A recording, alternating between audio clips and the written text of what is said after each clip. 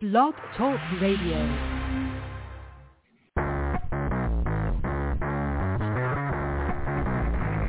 Hello and welcome to Action Radio. This is Greg Penglis coming to you from the historic district of downtown Milton on the banks of the beautiful Blackwater River. And now let's get into Action Radio. Well, greetings from Florida, up in the Panhandle here. I was just watching a replay of last night's One American News with Dan Ball, and he had Peter McCullough on, and it was right up until like 30 seconds before the show started. Watching, going, oh no, because I had to, I wanted to switch over and come on the show here, but there's some fascinating stuff that was just revealed there, and so that is quite amazing. So yeah, he's. It's weird. There's only so many channels you can watch. You kind of flip around, and when you have replays, you can catch the other ones. Still trying to get Fox News on my Roku system here, but no luck yet. And the only one I really want to get is Tucker Carlson. Some of the other novelty people maybe, but that's about it. Fox News appears to be on the dark side now, and they're in the McCarthy or you're an enemy camp. And so they had a clip of. Earlier show, I think Tipping Point had a clip of Sean Hannity trying to beat up Lauren Boebert, Representative Boebert, because she wasn't, with the program, right? So the program is from Fox News, and well, of course, all the leftist stations are on board with the deep state. But Fox, we thought they might be a little conservative, but no, they're not even a little conservative now. Now they're just straight out left wing. And so it's really, so you're watching Hannity, who's taking his marching orders from the Murdoch brothers, the sons of Rupert. And it's like, yeah, I mean, this is the way it goes. That the Republicans cannot be Republicans. That they cannot be a party. They cannot be independent. They cannot think for themselves. It's a deep state. They've got to be with the government. There's like the government and the people, and they're two completely separate entities. And the government, thinks of itself as its own place. There's this future article I'll be writing on the nation of government. And so the government has become its own country, and it functions like a country separate from people. And we're like the colony. So the states are the colonies of the federal government, and they think that they can do anything, spend anything, put anybody in that they want. It's all done ahead of time. It's all arranged like a communist Politburo. And anybody who defies, the natural order of things is somehow the enemy. Well, to me, those are the patriots. Those are the only ones who are worth it. So the title of the show today, oh my God, there really are some Republicans in the GOP. It's kind of a shock to find. Now, I know my Congressman, Matt Gaetz, has been pretty good about all kinds of things. I'd love to have him back on the show. So Matt, once again, the invitation is open for you to come back here. And, we have more ideas for you than, of course, anybody else does, because that's what we do here at Action Radio. So it would be nice to have him back. In fact, I had a friend of mine post on Facebook that she had a friend who talked to him about standing strong. So I need to talk to that friend.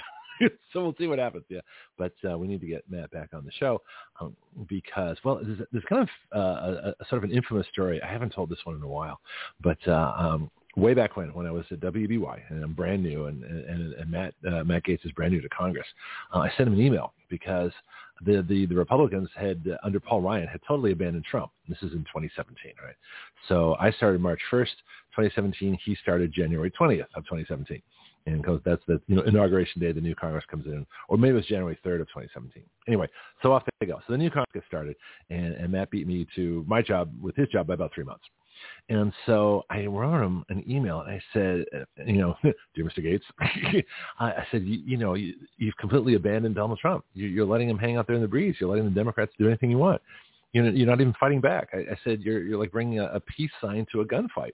Referencing my San Francisco, previous heritage, living near the Haight-Ashbury and the whole bit. I mean, I'm well acquainted with the peace folks. The peace folks were actually good about one thing. The hippies were really good about one thing, questioning authority, until, of course, they became the authority. And now, of course, then you can't question them. So it's the ultimate hypocrisy that the hippies who, as idealistic teenagers, say question authority. Well, see, I never lost that. I'm still questioning authority. Although I missed the hippie years by a few. I was a little too young for it. It is quite fascinating to see the difference. Anyway, so I sent this line, I said, and you can use it. I said, you go ahead and use it. You're like bringing a peace sign to a gunfight. Well, sure enough, he actually told me about it too. He said a few days later, right there on Fox News. I forgot who he was with. He says, yeah, we Republicans are like bringing a peace sign to a gunfight. Well, when I saw the clip, I almost fell off my chair. I was like, whoa, this is pretty incredible. And so this is the kind of thing we used to do. because I'm good at writing and I'm pretty sarcastic, and I got a really good streak of that in me, and so I'm able to do all this stuff. If you've heard any of my satire pieces or any of the stuff we do here, I mean, comedy is king. We make fun of anything, maybe even things we shouldn't make fun of. Very serious topics can be pretty funny sometimes. And so I, Representative Gates and I, we talked every week, only about 15 minutes, but that was plenty because I could get a lot accomplished in 15 minutes in terms of information. And so I was able to give him a lot of bills.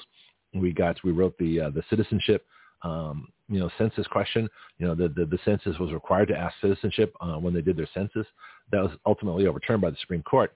But we talked about that. I wrote a bill with callers on the air at WBY, got that to Congressman Gates. He reported it back favorably and took it to Washington. I mean, that was Action Radio. That's exactly how Action Radio should work. Well, then, of course, I got fired 3 days later, and that was the end. That was the end of it as far as WBY was concerned. But we'd already established that, in fact, he even said so, and I've got a recording which I play periodically on that interview, that he says this is a viable way to get legislation to Congress. Well, unfortunately, after that, he hasn't been back on the show, which is really, I think, incredibly unfortunate because we've missed all this time between 2018 and now to be able to talk about things in an open forum where people could listen and exchange ideas with us, and we could get our citizen legislation out there. Well, let's and then I look back on that time. I think, to me, it was a waste of time because I wish I had the opportunity to speak with him directly on the show. But in terms of legislation, it probably wouldn't have made a whole lot of difference because once the Democrats stole the House in 2018 and the geldings let them, then there was no point because under Nancy Pelosi or pretty much any Democrat, there was no way that a Republican bill or even an amendment was ever going to come to the floor. So they were just kind of marking time and asking, really nasty questions in the oversight, but they really couldn't do anything. So that's the problem with having parties in Congress. When you have one party controlling the other party, one party has absolute control, and the other party doesn't even have a voice. They have no control. At least in the Senate, you have a filibuster. So it takes at least some members of the minority, if it's less than 60, to be able to bring a bill to the floor. And this is why the Senate, the Marxists are so desperate to get rid of the filibuster, so they can rule the country without any Republican voice, things like that. I try to combine them there. So that's what's going on in the Senate. So I would actually make all bills a 2/3 vote, so that it requires, not that it requires both parties, but it requires enough people to make a decent decision. And I don't think Congress can make a decent decision unless you have a 2/3 vote. Because 1 over half means that only one less than half disagrees. Well, that's not enough of a consensus. So I'm going to push for, that's one of those constitutional amendments that I would, well, not constitutional. Let's try House rules first. Let's see if I can actually do it the right way.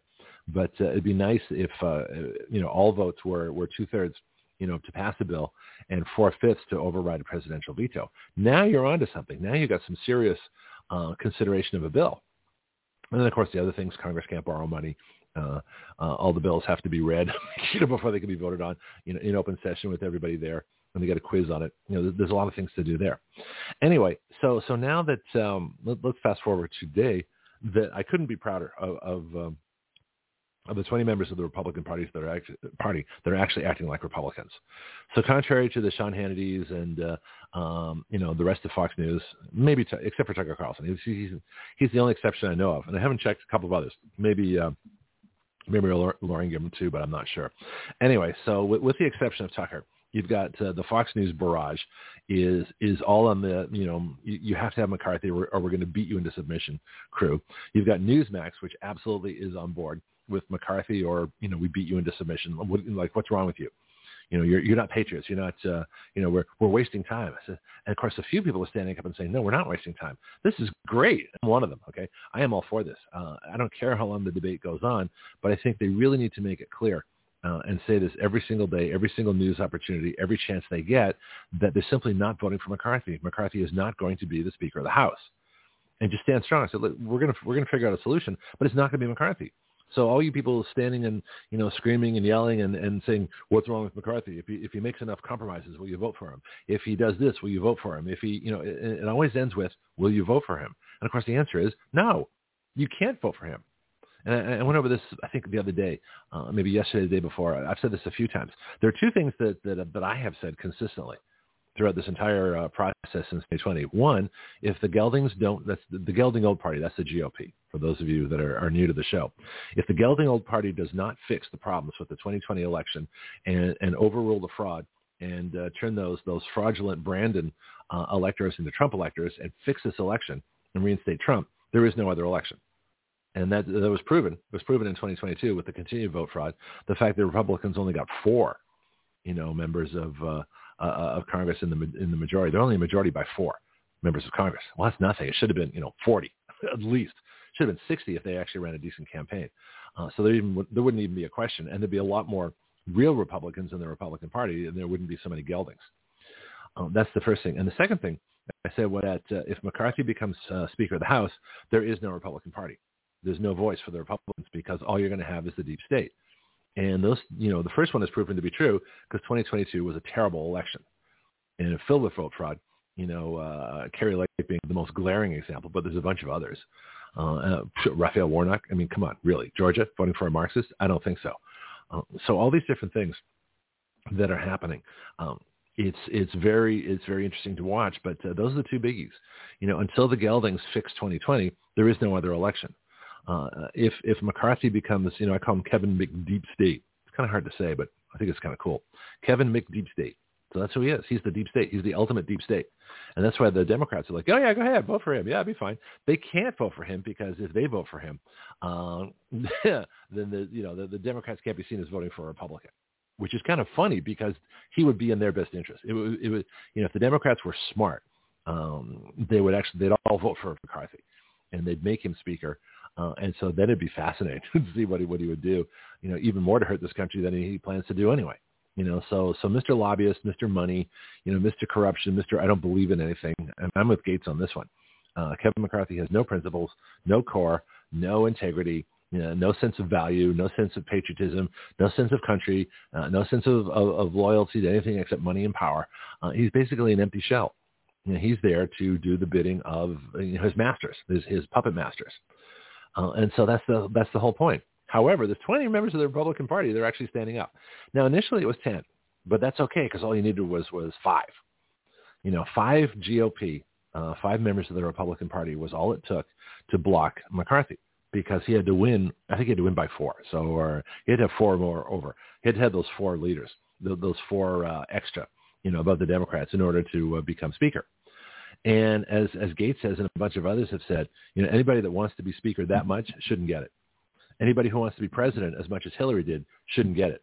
If you want a political office that badly, okay, and you're willing to do anything to get it, you should be automatically disqualified. And that to me is a no-brainer. You can't be in that kind of an office simply because you want it too much.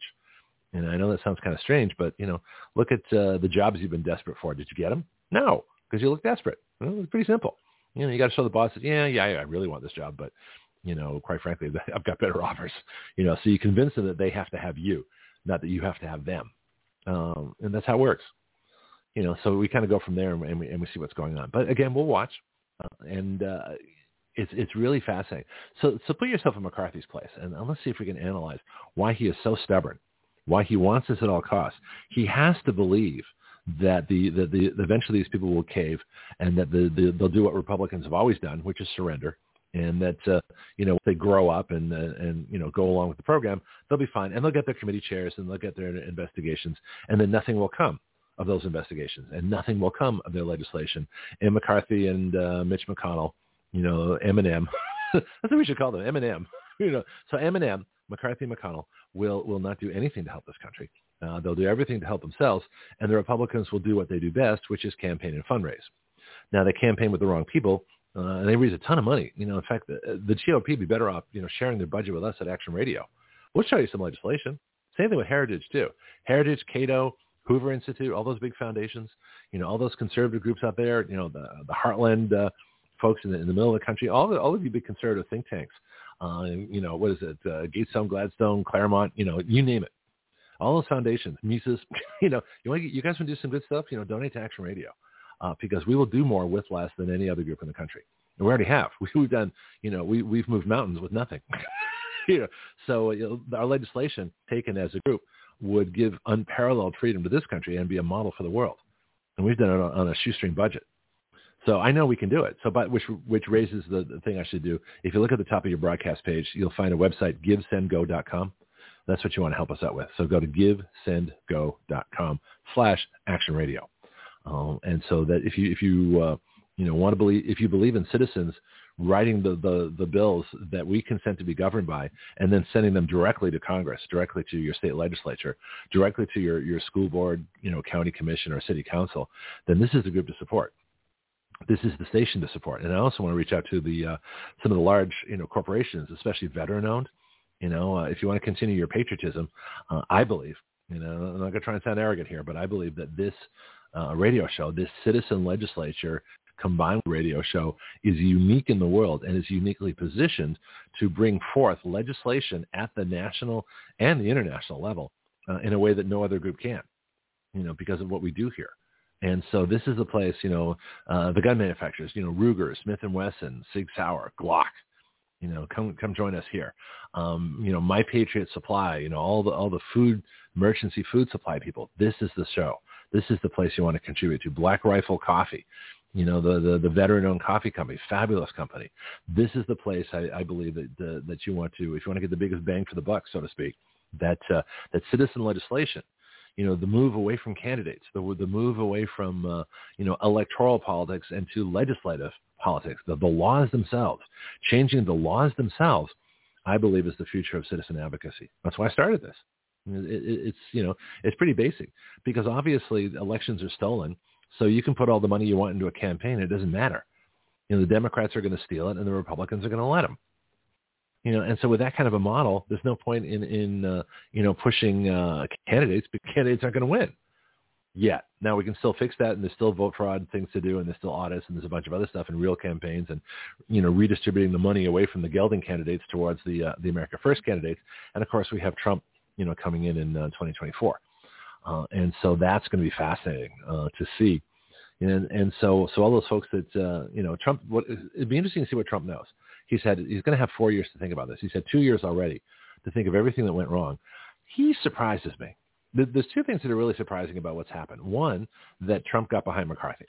I think Trump has somehow separated himself from his basic instincts, which are really good, and he's listening to all the wrong people. He's listening to gelding pollsters and, G.O.P. advisors and, people that say, well, I know best. So, Mr. President, let me help you out here. This is how you get elected.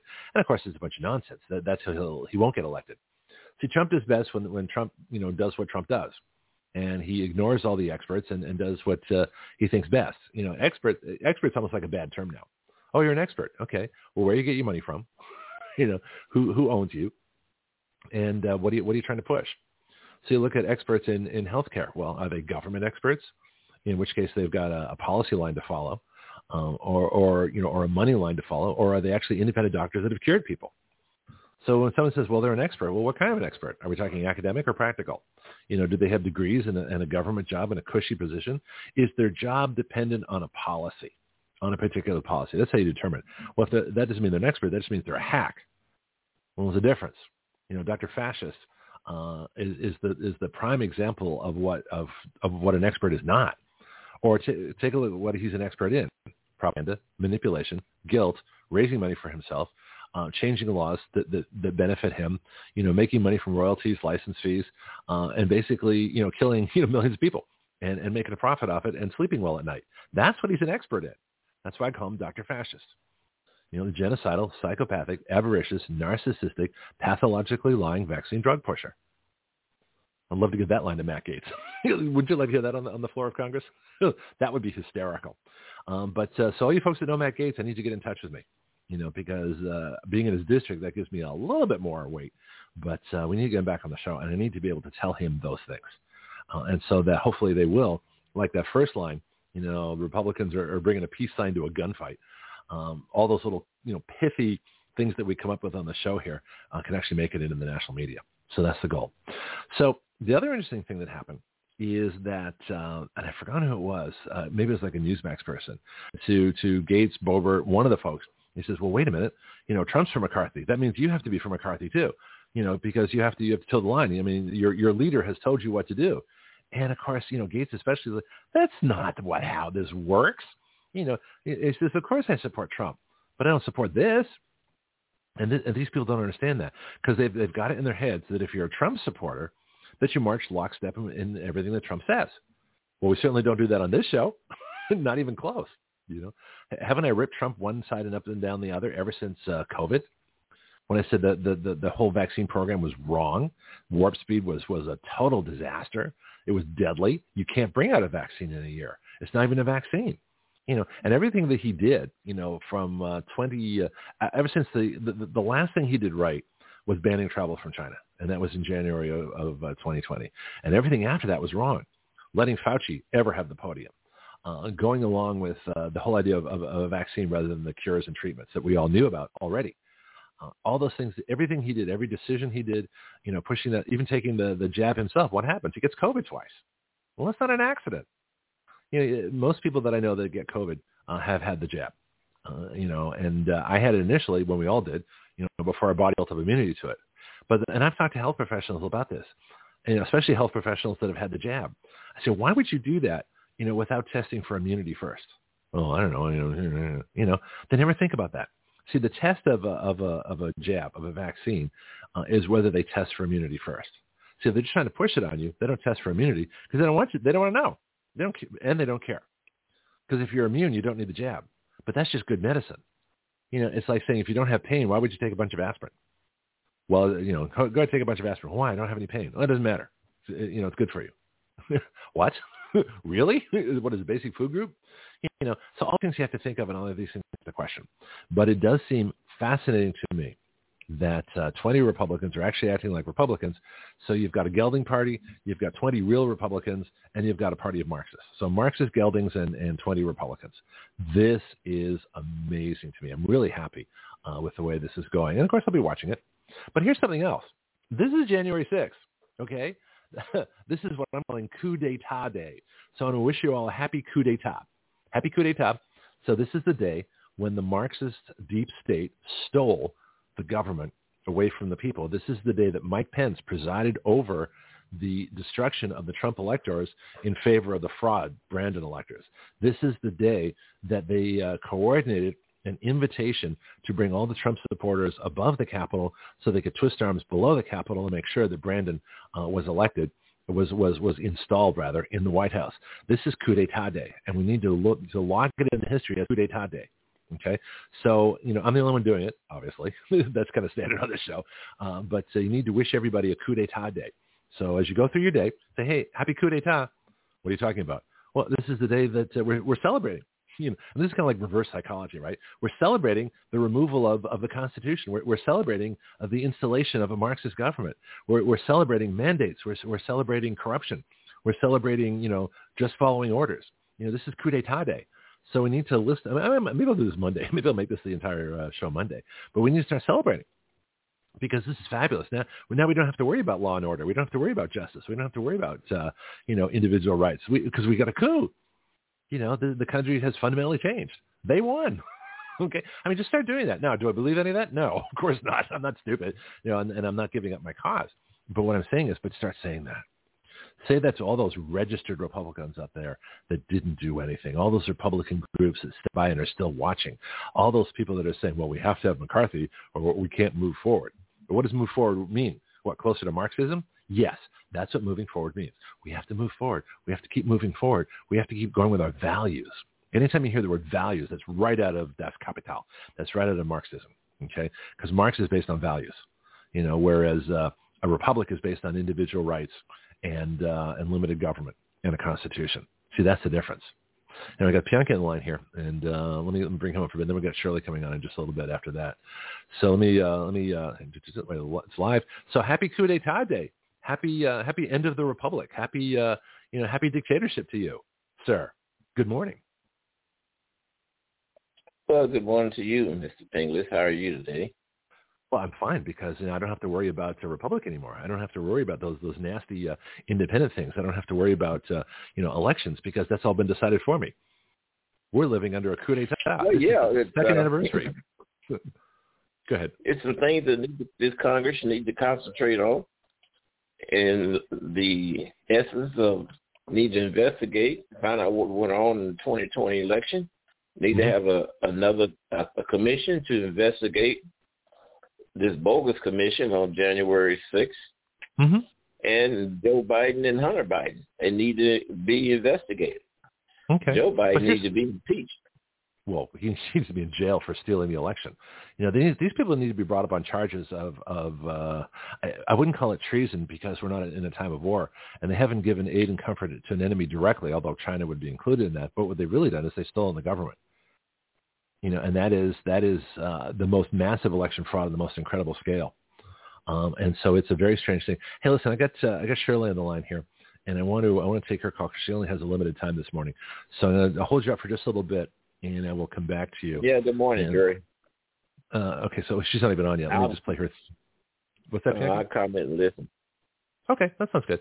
And we have plenty of time today. I got the third hour wide open. We got some other stuff, but I'm just quickly looking down here, scrolling through because she surprised me being a few minutes early, but that's okay.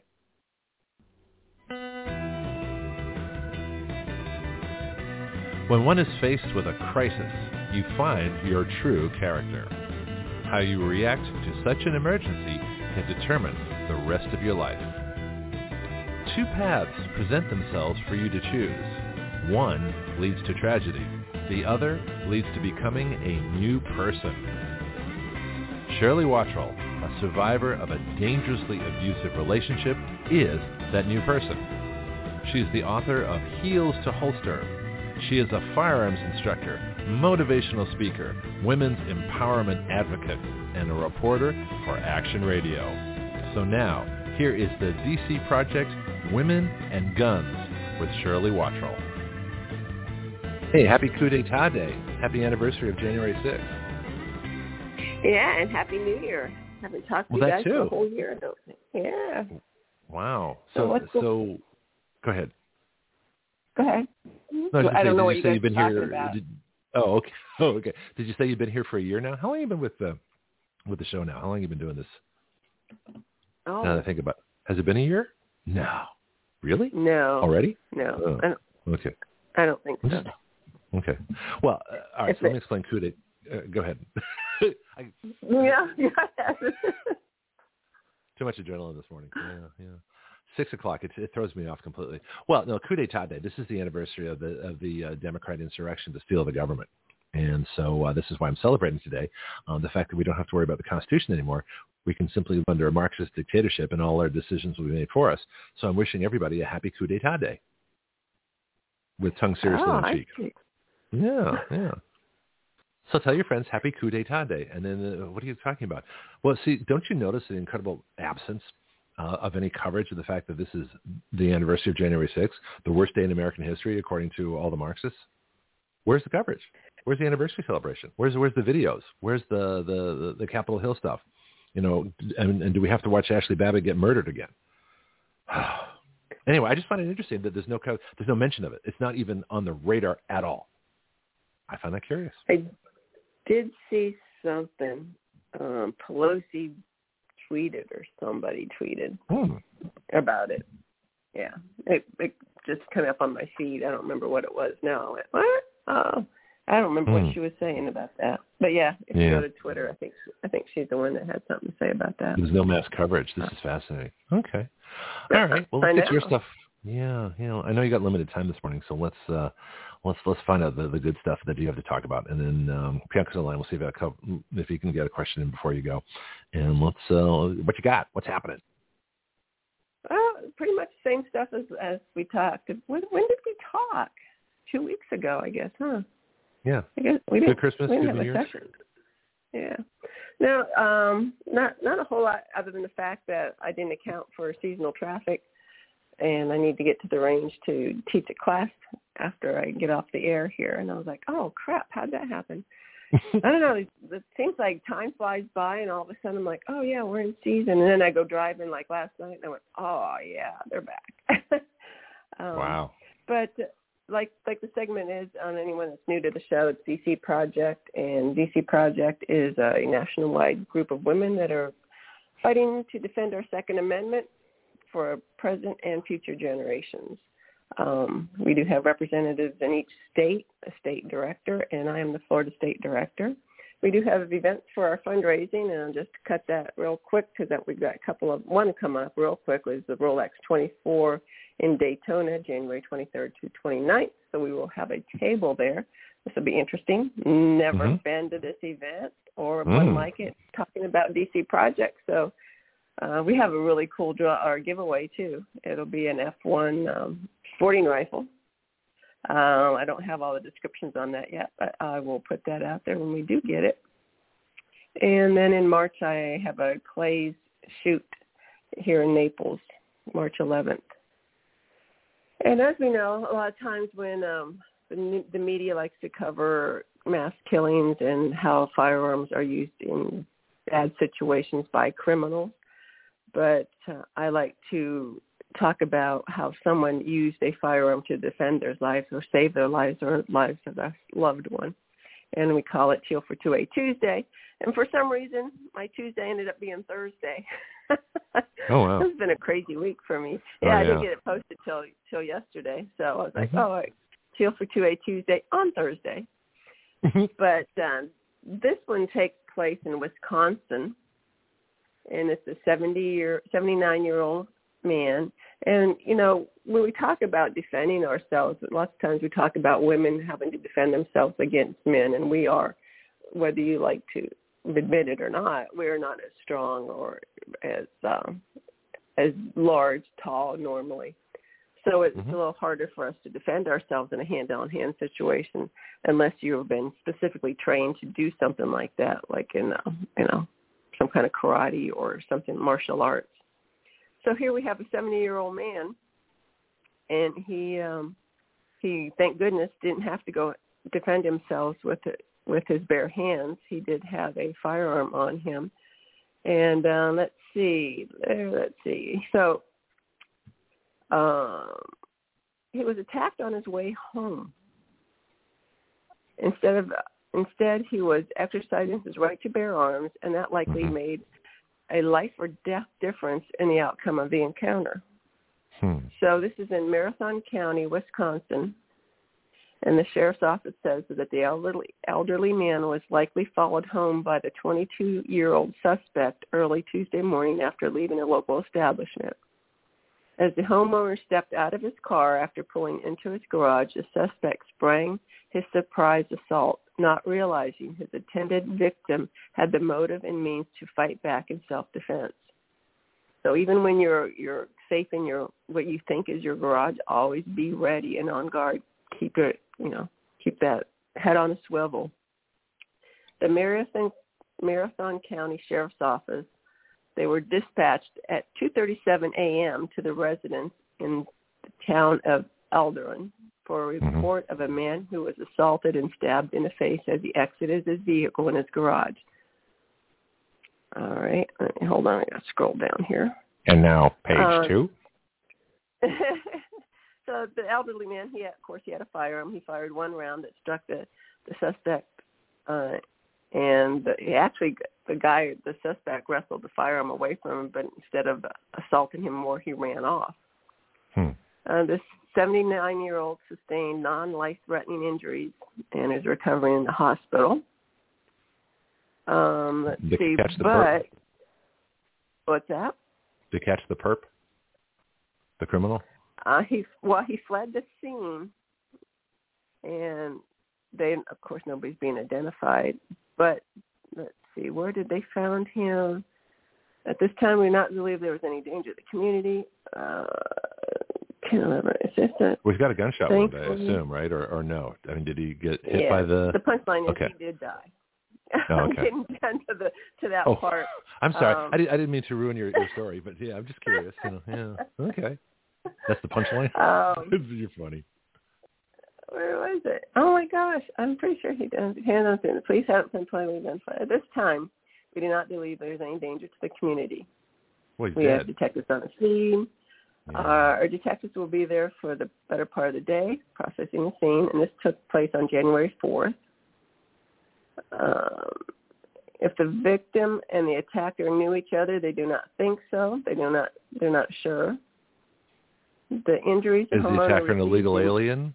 Do we have a mention of the citizenship status of this person? That. You ask me that. You ask me that every time, and I'm going to tell you that right from the beginning. They don't tell me because they don't. You don't know. But I keep it in mind though by asking it. Yeah, but they didn't even mention the name of either the suspect or the elderly man. Let's see. I believe that this homeowner is alive today because he was able to exercise his right to armed self-defense. I'm sure there are a lot of gun control activists who dismiss the idea that a 79-year-old man in a small town in Wisconsin with a population of just a couple hundred residents would ever really need to carry a firearm to begin with. But in this case, this shows the crime can strike anywhere.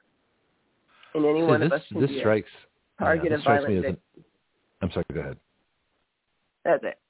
We're good. But I can't. I did read follow-up. I thought he did pass away, die.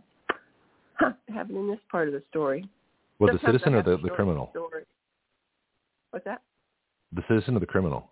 Citizen was non-life-threatening, so he's okay? Right, the criminal, yeah. The guy that committed the crime, I believe he did die at the hospital. Okay, so when they say an establishment, are we talking a bar? Because he came home at 2:30 in the morning. Okay. Yeah, that's what I'm thinking. I'm like, so I'm just the guy's thinking, 79 years old and he's out at 2 o'clock in the morning. Good for him. He's like cruising chicks, or what's he doing? I mean, he's a single guy. But I'm just curious. Well, that was one thing that hit me. I went, wow, good for 79-year-old, and you're out at 2 o'clock in the morning. Good for you. Okay. See, these are the observations. Mentality to defend yourself too. Yeah. See, these are the things that make the story much more real and much more interesting to me. It's like where would a 22-year-old person meet a 79-year-old person at 2:30 in the morning? Well, if he was observed drinking in a bar, and the young punk thought, okay, this guy's vulnerable. Let me just follow him home and take all his stuff. Especially if he left by himself. Now we've got a scenario because criminals, they stalk people. Or maybe he's been observed before. You see, we don't know. But it strikes me also that this is a prime illegal alien operation simply because it is so rural. And if you have a town of a couple hundred, those people will know each other. They know their families. That's what I was going to say. They've so if you had a criminal element, usually this is why local police are so good. So if somebody's bad, they don't start being bad at 22. They start being bad at like 12. So there's usually a history behind this. There's usually a police record, and the police know who the bad kids are because they watch them as they grow up, and it's only a matter before they end up in juvie hall and other stuff like that. So if this person suddenly appeared out of the blue, now did the criminal have a record? Was that talked about? No. But he did. He fled the scene and he died later. That's why they didn't give it the name because they've got to notify his next of kin. So in Honduras? Where's this guy? Where's the next of kin? I don't know, but all those things struck me too. The one that he's out late. Yeah, he was a prime suspect because they prey on the weak, what they think is the weak that they can take advantage of, and it's a small town, so that just tells you. Because I hear that in our area, everybody thinks that, oh no, we don't have anything like that happening here. We do. The news doesn't cover it because if the news covers everything, then nobody wants to visit, Nobody wants to come down here for their vacation. So they're very cautious about what they put out there. Huh. Well, what you might want to do is, what you can do is for all these stories is have all the things that aren't reported. So include in your report, it didn't say the citizenship. It didn't say the status. It didn't say the criminal record. It didn't say the race. It didn't say, whatever criteria. It didn't say whether they just got to town last week. All these things that you can, this is something I think we might want to start doing is what's in the report and what's not in the report. What do you think? Yeah, and I don't know if it's because the story comes out so soon and they're because every time I read any of these stories, they're, still under investigation. And, I understand it does take a while to investigate things, but I don't imagine on the report some of that stuff should be put in there immediately when they get to the scene. But I'm not law enforcement. Yeah. But yeah, that's our story of Go ahead. Okay. Well, I got a question for you then. I want to see if Bianchi has a question on this story as well, and then we cover anything else we have time for. But we haven't really talked about senior folks and firearm defense. Have you taught senior citizens? Has DC Project reached out to older folks? I think there's an entire group. They called the firearm. They used to call Colt the equalizer. Because it's, what is it? Give me a man of any size, carry me, and I will equalize. Or there's like a saying with the old Colt revolvers back in the 1800s. And so the beauty of firearm protection is that it equalizes. You can have the smallest person can take on the biggest person, male or female. And if you have 300-pound, ex-professional wrestler woman taking on a 90-year-old dude, the fact that he's a dude makes no difference whatsoever. So there are, the firearm equalizes, but I think we need to talk more about seniors and firearm defense. What do you think? No, definitely. They come to me. I'm not teaching the 20-year-olds. I'm into the late part of their journey. The people that come to me for instruction. And in DC Project, we have women of all ages, anywhere from the 20s to probably 70s and 80s. But they all come to, it's not like we're all on the same page, basically. We all want to be able to go home safely to our families. And defending the Second Amendment helps us to accomplish that. So, no, I've taught a lot of seniors. I'm not calling them elderly because I'm kind of a senior. I want to be called elderly. Well, I don't know if you've revealed your age yet. I'm just, of course, that's up to you. But I'm 63, and so I'm finally starting a job that I like. So it took me a while.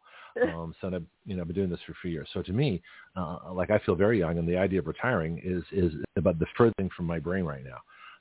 Whereas my friends are happy to, sit on their porch and, rocking chairs and watch the sunset and go, yeah, I'm retired, man. I can take it easy. I don't have to do anything. I got a million things to do.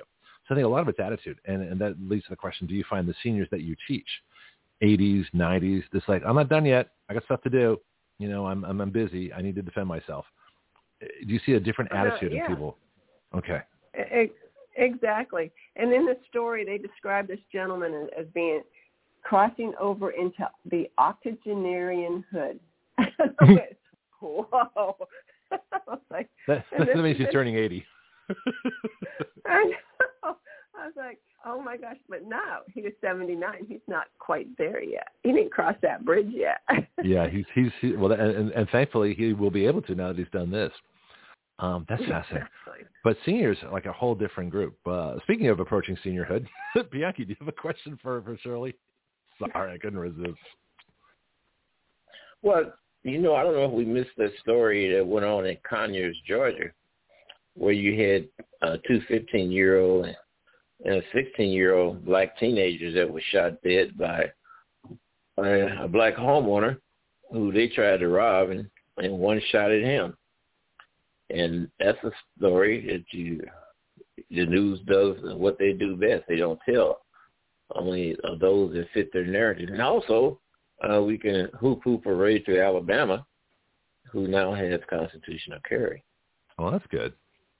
Well, that's two good points. The first, Shirley, have you heard that case? And second, I want to talk about Alabama and then Florida in terms of constitutional carry. Did you hear about the Georgia case? I did not. I did not hear about that one. Okay. I think, Bianca, did you post that in our group, Action Radio Gun Group? I think you did. I think I've seen that one. Yes, I did. This happened around the 23rd of December. Okay. Well, it's still recent. So I must have we're missed checking. that. Yeah. Well, you may want to regularly refer. In fact, everybody would like to regularly refer to the Action Radio Gun Group, one of our many groups here at Action Radio, one of the 22 that I think I've started. So there's some pretty cool stuff. No, I think they're all going to develop their own specialties. So the reason I'm doing that, I'm setting us up for multi-million listeners. That's why I'm doing this, so that everybody has a place to go, and hopefully we'll attract a lot more people to the show in terms of the different specialties that we have, because I want people legislating on all kinds of different levels. Most shows have like one particular emphasis, and we don't. We're all over the place. So let's talk about Alabama, and why Florida hasn't had constitutional carry, and what do you think the DC Project working on prospects for at least open carry or constitutional carry? I'm not sure there's a difference. I think we tried to establish that last week. I don't see a difference.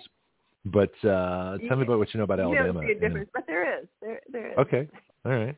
Because if you have to include that in your constitutional carry if you're going to be open carrying, from what I've gathered on that. And also I did a little research on the other discussion that we had. If we have time for that, we'll talk about that. No, okay. Alabama is now constitutional carry, which means that they no longer have to have a permit or go to a government-regulated type of class or pay a fee to be able to conceal carry, basically what it boils down to. Does that include out-of-state people visiting? Because I'm pretty much on the Alabama border here, being in Santa Rosa County, Florida. They're right above me and around me. They're everywhere. I don't know how that pertains to if you're coming in from another state. Okay. That'd be a good question. As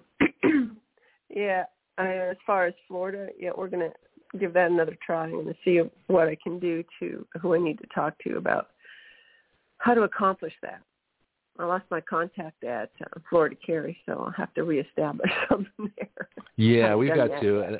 I've actually put the word out. I've got the message to Jim, and so let's see. Of course, you can't replace Jim. Anybody that comes in is like, well, gee, you're not quite Jim. We can't do that to whoever our new person is, but he was with the show I think since way back. He's been at least 2, maybe 3 years of our 4. And so I'm not sure how I met Jim. Yeah. So he came right almost into the beginning. Yeah. Oh yeah.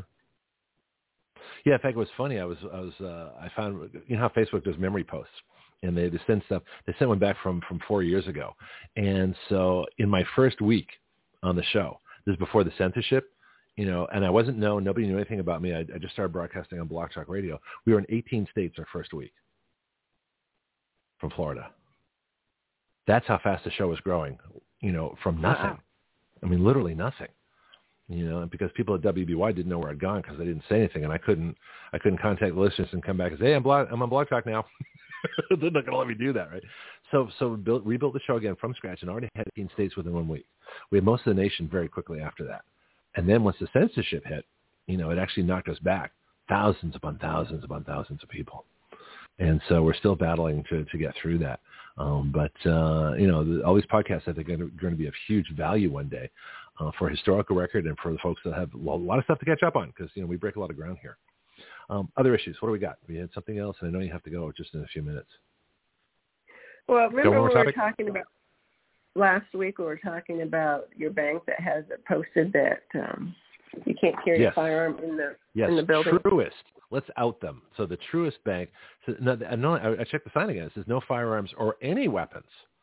Does that include a pocket knife? And I'm thinking, you can't do that. Or, go ahead. Yeah, well, I did a little research, and, I'm a member of USCCA, but I've been members of other organizations that basically are your insurance in case you have to defend yourself. And one of the books that it's called Florida Gun Law, and this is from U.S. Law Shield, says, may a person legally carry a concealed handgun into a business that it has a no firearm sign? And the response is no. If the business has a no firearm sign on the entrance door, it puts an individual on notice that people with firearms are not allowed inside the business. If a person does enter the business after seeing a sign, they have now become a trespasser. In fact, not only are they trespassing, but they are committing an armed trespass, which is a third-degree felony punishable up to 5 years in prison. The key is knowledge. If the person sees a sign, then they know they are not wanted in the business with their firearm. Florida law is silent as to what a sign must look like to provide effective communication that CWF holders are not allowed to carry in the business. And that. So I did a little research because I just wanted to get clarification on that. I thought it was something like that because it is a private business that they can do that if they want. So I just wanted to clarify that. See, if this is a constitutional right, this is where public accommodation comes in. I want to see if we can get a comment from Bianchi on this too. That to me is illegal. You cannot deny the exercise of a constitutional right if you're engaged in public accommodation. So to me, this law is illegal. So they can post all they want, Now, am I going to challenge it? Probably not, because I don't want to get arrested. I don't want to spend time in jail, and I certainly don't want to lose my firearms rights, which also is unconstitutional, because rights cannot be taken away except, temporarily. Well, we'll talk about the jail thing later. But the point is that, what if I were, a particular minority they didn't want in there? What if, for who knows what reason? I mean, this is segregation to me. Okay, this is every bit as bad as a restaurant, during segregation saying, if you're black, you can't, have lunch here. What's the difference? If it's a constitutional right, it's a constitutional right. Now, granted, it's not an immutable characteristic like race, but if you have a constitutional right, there's nothing in the Constitution that says that someone can take it away temporarily on their private business, especially if it's open to the public. Then it's not a private business. If it's a private club, I understand that. If you've got the order of the Blue Rock, I just made that up, right? So the order and only people can go in there if they meet certain criteria. They have to have blue rocks in their garden. Okay, so that's okay.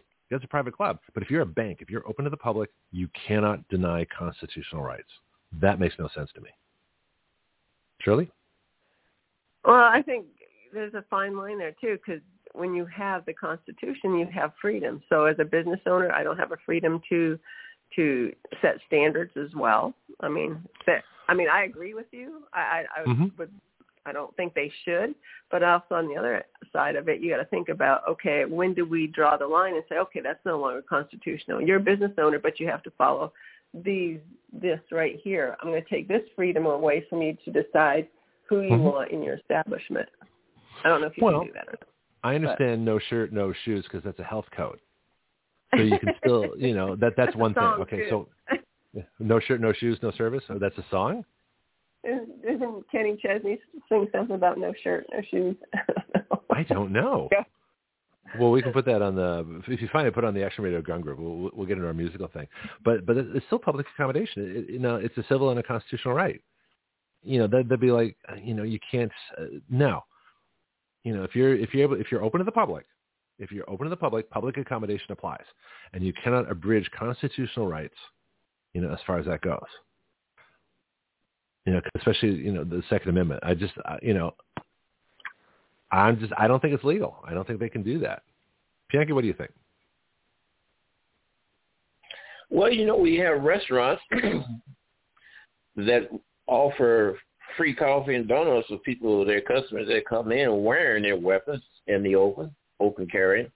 Well, that's interesting. In St. Louis, you had bi-state, the mass transit trains, where they banned weapons, but after crime got so bad, the state legislature voted and said that, nope, people that have weapons can bring them on as they travel for protection. That's what I'm talking about. That's good. So that's a great idea. So as chair of the DC project in Florida, would you be interested in seeing if you can find businesses that would do that? For every business that says you can't come in here, to exercise your constitutional rights because we want criminals with guns, can you pick the restaurants, coffee shops, stores, retail places, things like that, or any business, banks, you name it, that do want to have, open an account here, concealed carry holder. We'll $500 for opening an account here. I mean, who knows? I mean, something like that. Higher interest rate. We'll give you 1% more, because you carry a firearm. I mean, why not? Shirley? Now you're just jumping on the same train they are, aren't you? Jumping on that way and giving gun owners different rights. No, it's not a right. We're talking about an incentive. That'd be like saying we're ban ladies' night in a bar because it's sexist, but they still do it. Yeah. Okay. Well, I have to run. I'll leave you with that thought and that discussion to keep going. That's a good one. Well, thank you. I'm just going to let you hang and let you two sort it out. Well, I think we're pretty much in agreement on it, but that's okay. So let's get your contact information and then have a good class. And then if you want to start earlier any week, let me know. We can always get you on anytime after 7 o'clock Eastern. I just kind of vamp and rant and rave, during that first half hour. Okay. All right. So if anyone's interested in joining DC Project, or if you're interested in helping us out with a donation or you attend one of our events, go to dcproject.info And also I have a book out. It's called Heels to Holster. I'm a survivor of domestic violence. Or interested in purchasing that, you can get that on Amazon. And that's my report for DC Project Women and Guns. And this is Shirley from Action Radio signing off. Have a great weekend. You have a great weekend, too, and I'll talk to you next week. Thank you. Or probably before that. All right. Bye-bye. That's good. Bye now. All right. So I'm going to take a quick break and then come back with Pianki. We've got about 30. Okay, yeah, go ahead. Then we'll take a break. Yeah, the New Orleans Saints, their stadium for NBA and NFL games are having a horde of car break-ins. Well, they're probably looking for people who can't carry their guns into the stadium. So something needs to be done one way or the other. Well, I think stadiums, do they prohibit firearms? Do they do firearm searches? I haven't been to a sports stadium in a long time. Well, the same thing can also, it goes on when you're at a restaurant per se. Waffle House used to have a no-gun ban, but you had an incident where a customer had a gun when somebody came in and robbed the place or something of that nature, and he pistol whipped the guy, and I think the ban went away. Yeah, they're so concerned with liability. It's like the whole stadium mentality. Well, you got all those people that can be shot. Well, they'd only be shot by criminals. They wouldn't be shot by the honest, law-abiding citizen. There's a perception that somehow a gun turns a good person into a bad person. That if you let you let people conceal carry in a bank, that all of a sudden they're going to rob it, and that's a bunch of nonsense. I've told the story. When I first got my carry permit in Florida, and I came from California, so I had a completely different mindset. And one of the first places I carried was my bank. Okay, I'm not going to say which one, and I even called them up in advance and said, "Hey, I'm kind of new at this.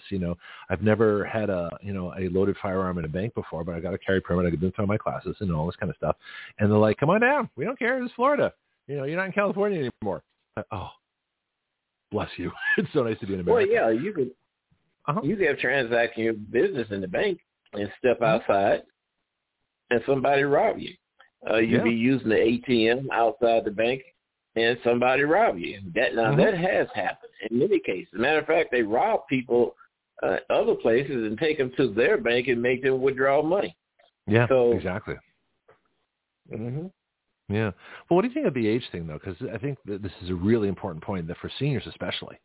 They offer senior discounts for things. It'd be nice if gun companies had a senior discount for firearms. I just thought of that. Well, yeah, they give discounts for a host of reasons. If you're a membership of a certain organization, or if you, it depends on what type of promotion that they have going on. It may be if you wear a certain color apparel on a particular day, you get a discount. So I am wholeheartedly approve of those establishments that give discounts or recognition to those who are exercising that 2A right. Yeah, open carry holders get a 10% reduction on your restaurant meal tonight. I mean, that would be, that'd be fascinating. Well, I told you the story of when we had the open carry movement in California, and I went to a Starbucks and this pizza restaurant and a few other places until the state made that illegal too, which of course I figured they were going to do, but I was just kind of curious. And so we had the police outside, and they'd check our firearms to make sure they were unloaded, so we could carry them unloaded, with the magazines on the other side, or your speed loaders or whatever. And that was fascinating. Apparently the cops that I talked to didn't really know a whole lot about, any gun except their own, which is kind of interesting.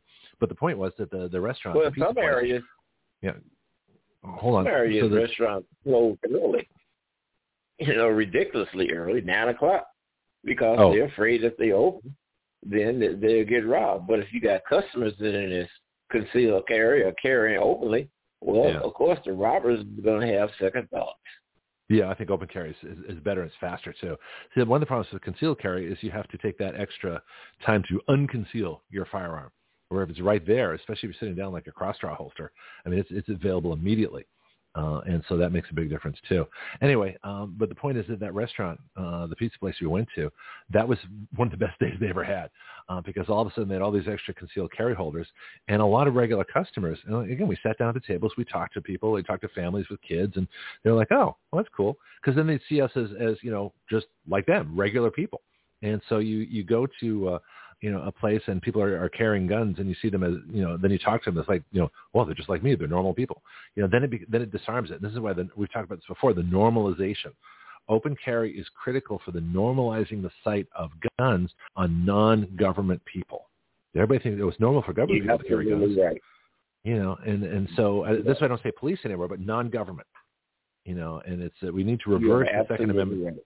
Right. Yeah. Thank you. So reverse the Second Amendment. Like the government. Go ahead. It's just like seeing a black man walking with a white one. People have gotten used to seeing it. Sure.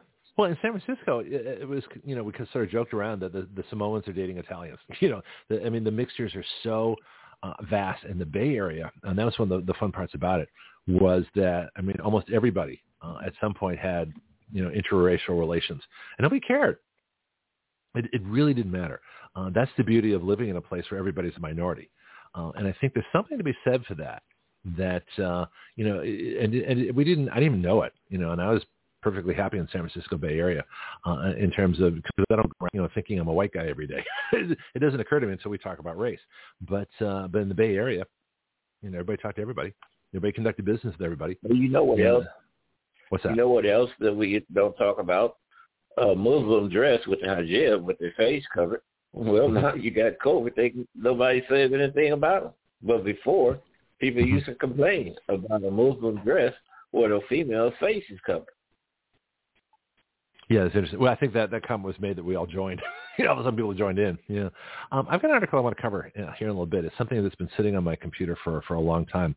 It's The War for 8 Billion Minds. It's from the Gatestone Institute. So let me take a little break right now and come back in just a couple of minutes here.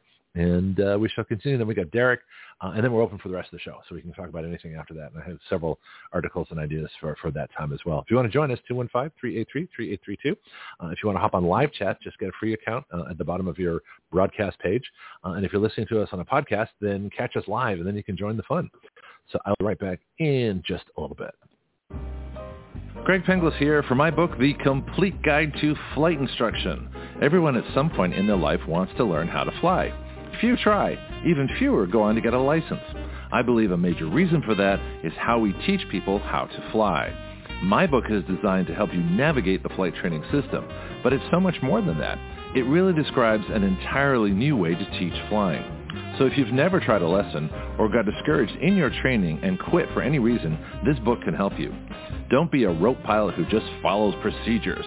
Be a thinking pilot who makes great decisions, who understands all the reasons why we do what we do. You can incorporate these principles into your own flight training at any time. The Complete Guide to Flight Instruction is featured on the Action Radio with Greg Penglis Facebook page and is available from Amazon.com.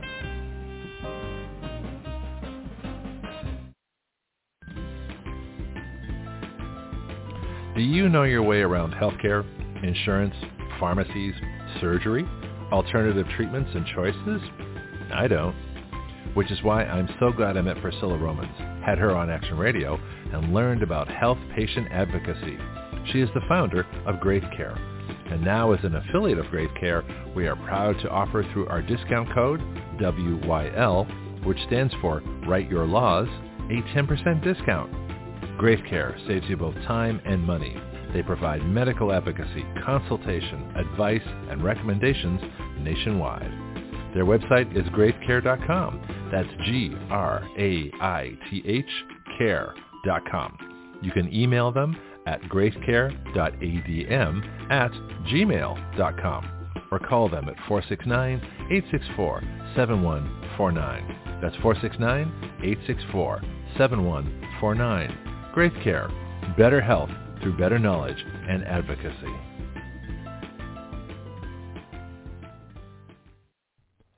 Joe Biden's dark winter.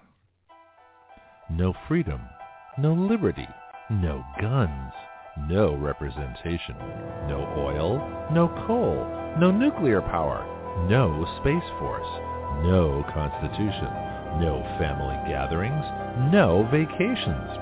Just taxes, work, misery, masks, lockdowns, and ever more government. This is what will happen if you let Marxists steal the election.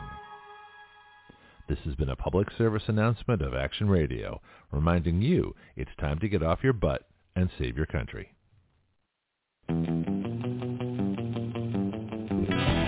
Action Radio, part of the ADHD Radio Network, the ultimate free speech zone. We the people give our consent to be governed through writing the laws by which we are governed, and have the power through juries to nullify the laws by which we do not consent to be governed. At Action Radio, we don't report the news. We are the news. Every other show reports what has happened. We talk about what can happen. From the questions no one has thought to ask, to the answers no one has thought to consider, to the actions no one has dared to take. That is Action Radio.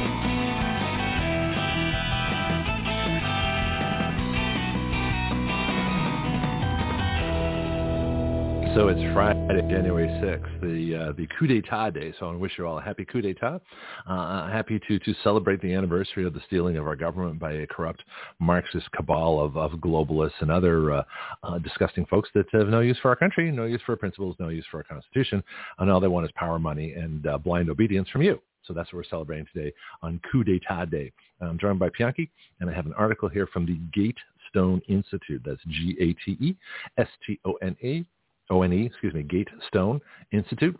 This was written December 16th of last year by J.B. Shirk, S-H-U-R-K. And he says, the war for 8 billion minds. And so I've had this article sitting around for a while. It's been on our Action Radio Mind project for a bit, and it's just one of those things that Fridays, this is when I get to all those things that sit at the bottom of my computer. He says, the heavy perils we face today include centralized governments micromanaging society, the growing prospect of global war, the growing prospect of forced surrender, and the replacement of reasoned debate and free speech with state-sanctioned, quote, narratives and censorship. Totalitarian governance seems not far behind. Well, I think it's already here. So, but then it's been 2 weeks since this article was written. He says this is a new kind of war against civilians for control of their minds. And that's one of the things we talk about. Well, I shouldn't assume J.B. Shirk is a dude. Let me look at the bottom here and see if I can find out. We get a full name. It doesn't say. J.B. Shirk writes about politics and society. So I'll just say J.B. From now on until I have better definition. But it's very true. The whole point of Action Radio is to get away from the control of your mind, is to talk about the things that can't be talked about. I had a caller yesterday. Well, I don't want to go into that. Well, why not? This is the place to do it. Controversial, I don't care about. Yeah, outright hatred and violence, no, you can't say that on this show because that just shows you're ignorant, stupid, and dangerous.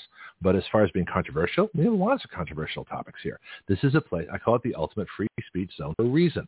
If you can't talk about it, you certainly can't legislate about it. So those two follow hand in hand. Once you got to think about it, you got to talk about it, you got to work the ideas through, and then you legislate about it, and then you advocate on your legislation. That's the process. That's what we do here. Back to the article. The torrents engulfing us appear to be potentially catastrophic. In a few short years, the world has endured the COVID-19 pandemic, forced government lockdowns, extreme economic volatility, commodity shortages, and the World Economic Forum's attempt to exploit this cascade of crises as an excuse to usher in a structural, quote, great reset, in which global food and energy consumption can be strictly regulated according to the, quote, climate change goals of an unelected cabal. Governments are relying increasingly on controlling public narratives and vilifying dissent. Again, the evidence is clearly on our show. My first week, I had forgotten this, but Facebook fortunately reminded me that I had 18 states my first week. And I had nothing. I had no advanced advertising, no marketing. There was no budget for this. I just hopped on the air and started talking. And in those days, nobody called because nobody knew where I was here. And I had 18 states the first week. I didn't even know that. So how did that happen? Well, because we had free speech back in 2019 before it was taken away. So I started the show December 24th. So in other words, Christmas Eve of 2018 is when we started. And by the first week of January, we had 18 states listening. Okay, that's what free speech is all about. That's what access is all about. If we continued on that trend with that kind of growth, we'd be a multi-million listener show right now, which is what we would have been if not for two things. Actually, COVID. Well, this is one thing, really. COVID and censorship. Without those two things, this show would be huge. And it's going to be. It's just a matter of time. But we keep fighting through. This is why it's so important for people to share the show. If you do not share the show, I can't break through what's going on. Or two things we need: a fabulous donor or several to give us a marketing budget, or a major public figure to introduce us to the country. And both of those things I'm working on. But that's what will allow us to break through the censorship. All right, back to the article. While health bureaucrats and politicians claim to be, quote, following the science, mandatory compliance with unilateral rulemaking precluded reasoned good faith debate. The predictable result: the lethal consequences of the Wuhan virus were exacerbated by the lethal consequences of misguided public policies imposed to fight the virus. Now, I've long said that the COVID virus was real. It's a real virus. Whether a man-made bioweapon or I think it's a man-made bioweapon, all right? But that wasn't the problem. We got over COVID really fast. We are still suffering under the government policies that the excuse, the pretense is COVID. That's the problem. The article says students whose schools were shuttered now suffer the lifelong effect of learning loss. Patients whose timely diagnoses and preventive care were forestalled now suffer the debilitating outcomes of untreated disease. Small businesses unable to endure prolonged closures are gone for good. Middle-class savings once reserved for unexpected, quote, rainy day funds or children's future educations have dried up. Credit card debt is on the rise, while more and more people struggle to survive on less. The safety nets of government welfare programs have ballooned to leave nation-states more in debt than ever, but have also proved too perforated with leaky holes, often draining needed resources straight into the bank accounts of corporate campaign donors, interest group lobbyists, and foreign hackers to keep society's most vulnerable afloat. The government's justifications for reckless fiscal, monetary, and credit policies during short-term emergencies have weakened nations' prospects for long-term solvency and the likelihood that they will be capable of preserving stable currencies. You know what's happening with crypto. You know what's going on with Sam Bankman, FTC, the whole money laundering, Cayman Island, Ukraine, the whole connection with currencies is going crazy right now, right? And then he says, still for all the harms their actions have caused, governments have issued no apologies for enforcing such life-altering policies while silencing critics. It's as if the narrative engineers have adopted an official position that they are incapable of being wrong. Let me say that again. It is as if the narrative engineers have adopted an official position that they are incapable of being wrong. That's what following the science means. Follow what we say. That's what, they call him Leader McCarthy, has to be the Speaker of the House. He just has to. I mean, that's just the way it is. There's no other choice. In fact, one of the Fox News people even called them insurrectionists. The 20 Republicans that are actually Republicans now, they're insurrectionists. They're going against the policy. They're going, they're causing, democracy to break out, which is the common thing.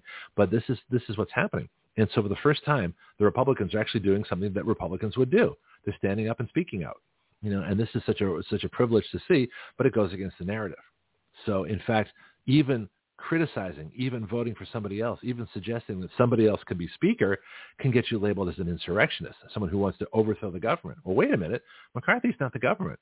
McCarthy's just an elected representative from California who happens to be in a, quote, leadership party position. But he's not God. He's not the second coming. There's no rite of passage. He doesn't have a right to be speaker. It's an elected position by the members of the majority party, which goes against, party politics too. But the whole point of this is that it's assumed that you're either with us or against us. You're with, the deep state, you're with the government, you're with the narrative, or you're somehow outside. You're a MAGA person. You're a white supremacist. You're a whatever you are. You're not with us. It's us and them. It's us, the deep state globalist government, or you're part of them, the outsiders. This is how the world's being divided up. Article says geopolitical conflict is wrenching the post-World War II international order apart. While America's and European Union's climate change policies have already inflated the cost of energy, food, and much else, Russia's invasion of Ukraine has only added to ordinary Europeans' financial pain and jeopardizes the continent's security more broadly. China's territorial ambitions threaten peace in Taiwan, Japan, across Southeast Asia, and beyond. The United States' efforts to enlarge NATO's European membership while expanding its mission objectives into the Indo-Pacific all but ensures that the U.S., China, and Russia remain on a collision course. Policymakers cannot help seeing parallels to the quickly falling geopolitical dominoes that ushered in World War I and World War II over the course of a few fateful weeks. They cannot help looking unsustainable accumulation of government debt around the world and the avalanche of investment derivatives balancing unsteadily upon fragile currencies unmoored from any real value in gold or silver and fearing the risks of severe depression. They cannot help seeing Russian revanchism? I'm not even sure what that is. And Chinese territorial expansion as signs that the great powers have set a course down a dangerous path. The more nervous about the future policymakers are, the more committed they seem to be enforcing a standard narrative they can control. It was the detonation of 2 nuclear warheads over Hiroshima and Nagasaki, and of course, that brought combat in the Pacific Theater to a close and ended World War II, with an exclamation point. Now we stand on a new kind of battlefield. Just as with nuclear weapons, civilians have nowhere to hide from this war's efforts. Weapon systems are spread out across the internet, deployed on mobile phones, and active on every computer chip, tracking, sharing, and pushing digital information throughout the world. Instead of explosives and bullets, we have competing narratives whizzing past. That's a fascinating image, actually. Anyway, it says the breadth of the campaign to control what information we see, how we process that information, and ultimately what we think and say makes even the most effective psychological operations of the past look antiquated and rudimentary. Whereas mutually assured destruction has so far succeeded as a deterrent against nuclear war, the tantalizing opportunities for governments to use programs of mass digital surveillance and communication to spread lies, manipulate opinion, and affect human behavior have created a kind of mutually assured dystopia. That is a fascinating line. Let me go through that one again. Whereas mutually assured destruction has so far succeeded as a deterrent against nuclear war, the tantalizing opportunities for governments to use programs of mass digital surveillance and communication to spread lies, manipulate opinion, and lock everybody down, everything else that happened, right, and affect human behavior have created a kind of mutually assured dystopia where people lead dehumanized, fearful lives. It was the British philosopher that said men lead lives of quiet desperation, and it ended up in a Pink Floyd song. Anyway, it's true. Most people, in an attempt to be normal, lead lives of quiet desperation. So privately, they're absolutely desperate, on the edge of insanity, whereas they're trying to appear normal. And this goes across the whole entire society.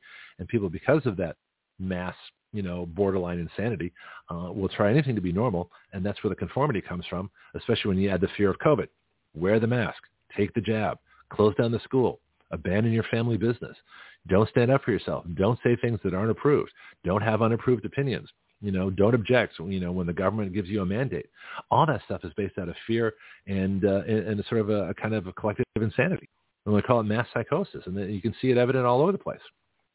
Let me go on. We got a little bit more here. Almost done. Well, we'll see. In the 1930s, Adolf Hitler spoke with boisterous energy and theatrical gesticulation before tens of thousands of stormtroopers, Hitler Youth, and Nazi Party faithful. Today, the dictator's raised stage has been replaced with Twitter, Facebook, YouTube, TikTok, and anywhere else in a pop-up online audience can be found. The visual stimuli that enthralled Hitler's crowds are now reproduced with the release of pleasure-causing endorphins rushing to the brain after every politically correct online statement is rewarded with approval from strangers, providing instant fame. Online influencers have become the goose-stepping middlemen for campaigns of mass propaganda that touch more humans in a day than a decade of Hitler's speeches. In an age when information has never been more easily accessible, the world is awash in lies. Instead of encouraging public debate and rational argument, governments push the constant drumbeat of the narrative above all else. A citizen either obediently accepts the government's vast and intrusive COVID-19 rules, or that person is labeled a COVID denier. That would be me. A citizen either obediently accepts the government's vast and intrusive climate change rules, or that person is labeled a climate denier. Again, that would be me. A citizen either accepts Hunter Biden's laptop from hell as Russian disinformation, or that person is labeled a Russian sympathizer. Again, that would be me. Daring to say otherwise could get one banned from social media. Yep, I'm severely restricted. Professionally sanctioned. Well, fortunately, I'm on Blog Talk. or even fired from a job. Well, no, you can't have that either. Except none of these established narratives has proved true. How about that? Article says, in hindsight, it is clear that lockdowns unleashed more health, educational, and economic problems than they solved. Well, we said that from the beginning. As Europe faces an expanding energy crisis that leaves its populations vulnerable to the cold, it is clear that climate change policies can kill those they are purportedly meant to protect. Yep, talked about that too. And as Elon Musk's recent release on the internal Twitter communications proves, Hunter Biden's laptop was not only real news censored from the public during a presidential election. Political speech, I think I misread that. Hunter Biden's laptop was not only real news censored from the public during a presidential election. Okay, so the awkward writing.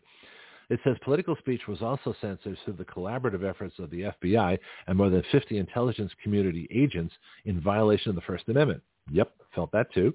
In each case, the narrative proved to be either misleading propaganda or an outright lie. Yet they were created and sustained by online communications platforms that push the lies and exclude the truths. Had that happen to me too. This article is like about Action Radio. It's so fascinating. Two more paragraphs. It says, as global events increasingly threaten Western stability, governments have demonstrated no inclination to entertain a diversity of viewpoints or discussions along the way. Yeah, so much for diversity, huh? Instead, the more serious issue, the more committed to a single overarching narrative they seem to become. Dissent is despised. Reason argument is lampooned. Don't we talk about reason and logic all the time on this show? Reasoned argument is lampooned. A citizen is expected to blithely accept government-approved messaging disseminated online or risk the wrath of the technology. Yep, felt the wrath, not changing one bit. Sorry, I'm here to stay. This last paragraph, this war for 8 billion minds means that citizens must be more vigilant than ever in processing and evaluating what they see and read. Whether they like it or not, they are under attack at all times from those who seek to manipulate and control them. As in the last century, we are surrounded by totalitarian propaganda routinely disguised as, quote, the truth. In this century, though, the reach and scale of mass indoctrination seems endlessly expanding. And that's J.B. Shirk, who writes about politics and society. Whew, that's quite an article. Pianki? I'm going to bring him back in the conversation here. Give him a chance to unmute. It's like everything that's happened to us. That's why I like that article. It really describes, our journey here at Action Radio from the very first bill I wrote saying that COVID's a bioweapon, that the government can only spend half their money on vaccines. The other half has to be spent on early treatments. And the show starting March 2nd where we said the virus is real, but the government policy is a hoax. It's not true. The mandates are illegal. As you said, the Constitution doesn't have an on and off switch, and the narrative and the mass psychosis continued, and we've been fighting it all the way. And every time I take a step and every time I make a fight, we get blocked. Our bill, there's two bills that would change this country overnight. One is full vaccine product liability on Big Pharma, which I wrote like a year and a half ago. And the second one, a few months later, is a bill that would stop all big tech censorship and information would be completely wide open. And, I wrote that bill too. So I'm really proud of those two. Pianki's written bills, Josie's written bills, Jonathan, these are all reporters on the show. They've all written bills. And so we're here. The citizen legislature is here. And we're not going away. Okay, so I don't care about the government narrative. I don't care about the pressure. I don't care about the censorship. I don't care about the demonization. I don't care about the liberal callers. I don't care about any of that stuff. It doesn't matter. Because if we're going to win, we have to defeat the globalist Marxist cabal and defeat the narrative with a better narrative, our narrative, the narrative of freedom, the narrative that what we do is right, and that the greatest good, the only greater good, the only public good is the sum of all the individual decisions, the sum of all the individual expressions of rights. There is no public good. There is only individuals and individual rights.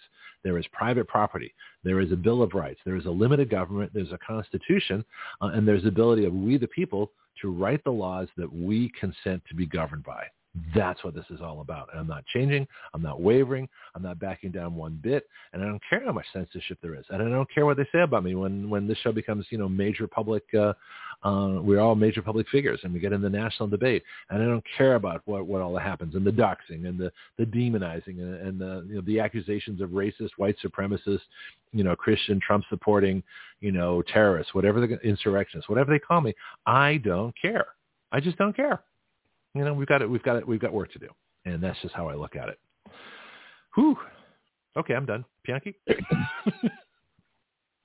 Well, see, I was at a convention of states meeting last night, and I made mention about your Right Your Laws website when a gentleman interesting. What happened? Question. Oh, I shared the information with him. He asked a question about changing something. I just don't remember what the topic was, but I told him, I said, well, we have a right to write the laws in which we agree to be governed by him. And so, and I've shared your Write Your Laws website with several other people that show up at those meetings too. They had a nice crowd there last night. Well, that's good. So, but my question, and this is something I don't understand, is given the fact that we do what we do, that we give people the opportunity to actually write the laws that they consent to be governed by. And again, there's no guarantee we're going to get them. We still go through the Constitution. We still go through the legislative process. We're not changing anything about the process. We're changing the bills that go into the process. That's the difference. But given that we have this opportunity here, that we have the websites, we have the technology, we have the radio show to make massive change in this country, I don't understand why people, especially at the Convention of States, aren't flocking to this and saying, wow, this is great. I want to try this. I want to share this. I want to get this message out there. What do you think is holding them back? Well, I think, generally the people that attend those know more than the average citizen on the street. Mm-hmm. But it's a matter of education, and really it's indoctrination because it has to be hammered in. A lot of conversation last night. We had the superintendent of the public schools in for the state of Louisiana. He was there. And a lot of concern was about CRT. A lot of concern was about the things that we complain about in your conversations on your show, like these gender altering bathrooms and so on and so on and so on. So it's about education, Greg. Yeah, but we need to get people from that point of complaining to action. How do we get them to cross that bridge? How do they get them to think that they can take action? Convention of States, you and I disagree on that, and that's fine. But I would not stop those folks from doing anything and meeting and talking and doing whatever they think best. I mean, that's we have competing ideas, and that's cool. That's still freedom. So it's, but I'm curious, how do we get the people to that action stage beyond what I call, raising complaining to an art form? How do we get them to think that they can actually do something? There might be another option, either with Convention of States or to Convention of States. There's something else they can do as well as Convention of States. How do we get those folks interested and motivated to, advocating citizen legislation? Well, it's education and talking. It was a black teacher there last night I talked to, and she was recommending something about her brother, who apparently is astute on the issue of CLS. So it's about education and talking. Well, I do enough of that. I was on a rant there a little bit ago, but I think it really describes, what we do here at Action Radio. But it's still there's the missing step. The bridge is there. It's like people can walk across it, but they're not walking. They're not getting to that action phase where they're sharing the show, sharing the bills, and think. Maybe they just don't think it's possible. Maybe the people are so beaten down that that they don't think there's really any hope. And that's my biggest fear, is that people are so beaten down they think it's too late. And it's not too late. It's never too late. Apathy existed until they heard messages delivered by Donald Trump and seeing actions by DeSantis. So it's all those. If people know I hear people complaining about what's going on, they're calling Republicans all sorts of names, but they don't understand the process. Yeah. So what are they saying about Republicans? What are they blaming them for? Yeah, I'm just curious. Pardon me? What were they blaming Republicans for? For not electing McCarthy these days, or what? Holding up the country. Holding up the country? By not getting this process out of the way. They think it's something that's supposed to happen immediately because they've been used to who? Nancy Pelosi. We're used to dictatorship. They've been used to her. But they don't understand. I had one guy ask me, what in the world is wrong with the Republicans? Well, you have members that realize that the entire membership is not on accord for what they should be on accord with. And they give in. Yeah, it's like they go with the narrative. We just spent a whole article talking about the narrative. The narrative is that, the Republicans need to, move forward and do something, that Congress has to do things. Well, I think Congress has to undo things. So we challenge every bit of the narrative. The idea that debating who should be speaker is somehow a problem indicates that we have a much more severe problem. That being that people don't, that they're willing to sacrifice their freedom, their republic, for expediency. They have to get back to work right now. Well, what exactly is the work they're going to do? If you get McCarthy in there, Kevin McDeep State, the work they're going to do is on behalf of the globalists, the globalist supremacists, and they're going to make the country down. They're going to keep going down the same path of economic suicide with national debt, with oppressive rules, and a great reset. So if you get McCarthy, you lose everything. There is no future with McCarthy. They don't understand that. They don't understand that. They have no reason to understand it because they have never been conditioned, never have been educated, never have been introduced to those aspects of the government of the United States. They need to listen to us. Pianki, you need to send our show to everybody on that. Email everybody on your convention of states list. Anyway, Derek's here. I want to ask him how all this stuff in Congress is affecting the market. I'm kind of curious, so let's get right to him. Money. What is it? How does it work? How do you get it to work for you? So many choices. Stocks, bonds, mutual funds, commodities, and then there are the markets. Oil, gold, manufacturing, trade, energy, even government. To make sense of all the places your money can go, Derek Park of Edward Jones Financial Advisors joins us Fridays at this time to make sense of the markets and your money. Yeah, Happy New Year, Merry Christmas. Haven't talked to you for a little bit. Hope you had a wonderful time, and glad to have you back. Yeah, it was a nice vacation. Excellent. Okay, well, in that case, what's going on? Let's leap right into the main topic, because to me, this is, first of all, happy coup d'etat, happy insurrection anniversary when the Democrats and the Marxist Republicans stole the government from the American people, from Donald Trump, and decided to put a coup d'etat in place, and an illegal government, which is now in its second, it's actually starting its third year today. So happy coup d'etat day from Action Radio. I hear you. I was hoping for a little bit of a better start, new year, new things kind of thing. But, the government's proving that they're still dysfunctional. The market is still proving that, the economy's got some work to do. So, I kind of figured this first quarter might be a little bumpy. I was hoping against it, that I was wrong, but so far it's holding true. Well, first quarters in general are kind of slow anyway, aren't they? Because the Christmas retail season is done. That's all fourth quarter stuff. And, of course, it's cold. How many people in Wisconsin are running out and spending money? So isn't it first quarter traditionally slow anyway? Yeah, it's slow, but that doesn't mean the market's going to be slow. So okay. If you go back to, 2020, you go back to 2019, you go back to 2018, the market had corrected, about 3 months before that. So, it really, that was, the new year was, the signal that, hey, everything's okay. We can go back to normal. So for pretty much every year, for the past 4 years, the first quarter has been decent, or at least good. This is just going to be the first one.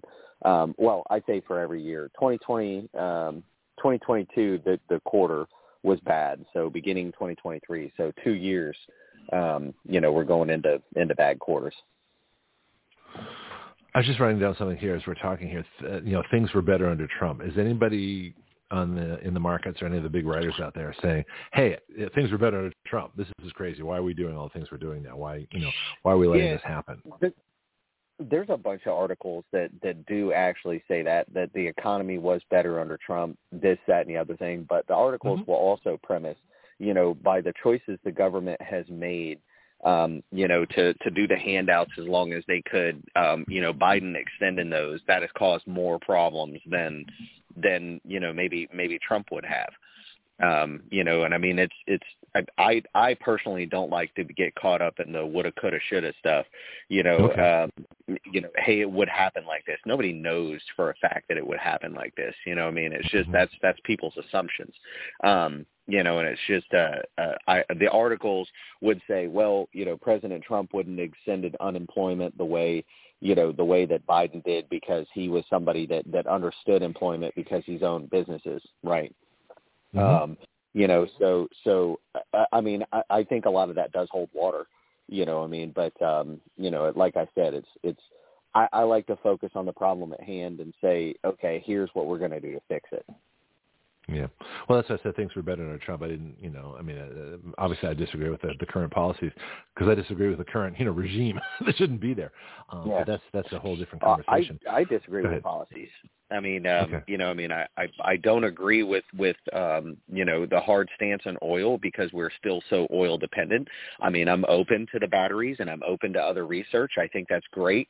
But, coming out swinging on the oil industry, I think all they did was pour gasoline on the fire, no pun intended. Yeah. And I don't think that was good for the economy. It wasn't good for transportation. It wasn't good for where inflation was headed. I mean, I think even about 4 to 5 months before 2021 began, or I'm sorry, 2022 was the end of 2021. I had started telling my clients, I'm like, have you been noticing the prices increase? I'm like, it's coming. You know what I mean? Like it's here, the hurricane's on the way. So it's just the stance on the border. I mean, I'm not going to say whether I agree with the wall, don't agree with the wall, but many countries that have problems with their borders build a wall. So, I mean, and it works out fine. We actually build walls. It's kind of common sense. Yeah, we defend wall in other countries. The way you tell a communist country from a free country is which way the wall works. You look at the Berlin Wall. Right. It's designed to keep people in. Our wall is designed to keep illegals out. So it's all. Yeah. There's an article I'm looking for. In fact, I put it. It's one of those many in my collection. Cold fusion. Apparently, there's been some work on cold fusion as an energy source, and they've made some new developments and things like that. A couple articles on it. I haven't read too extensively on it, but I've just seen basic things that they've had huge breakthroughs in it, and I mean they're talking about trying to create the perpetual power sources. Yeah. Well, here's one here. In fact, this is the Gatestone Institute, same article I read through before you came on. It's not cold fusion, it's clean fusion. So I read that incorrectly. Unleashing clean fusion power is America's best defense against tyranny. Lawrence Kadish, December 20th. So this is only a couple of weeks ago.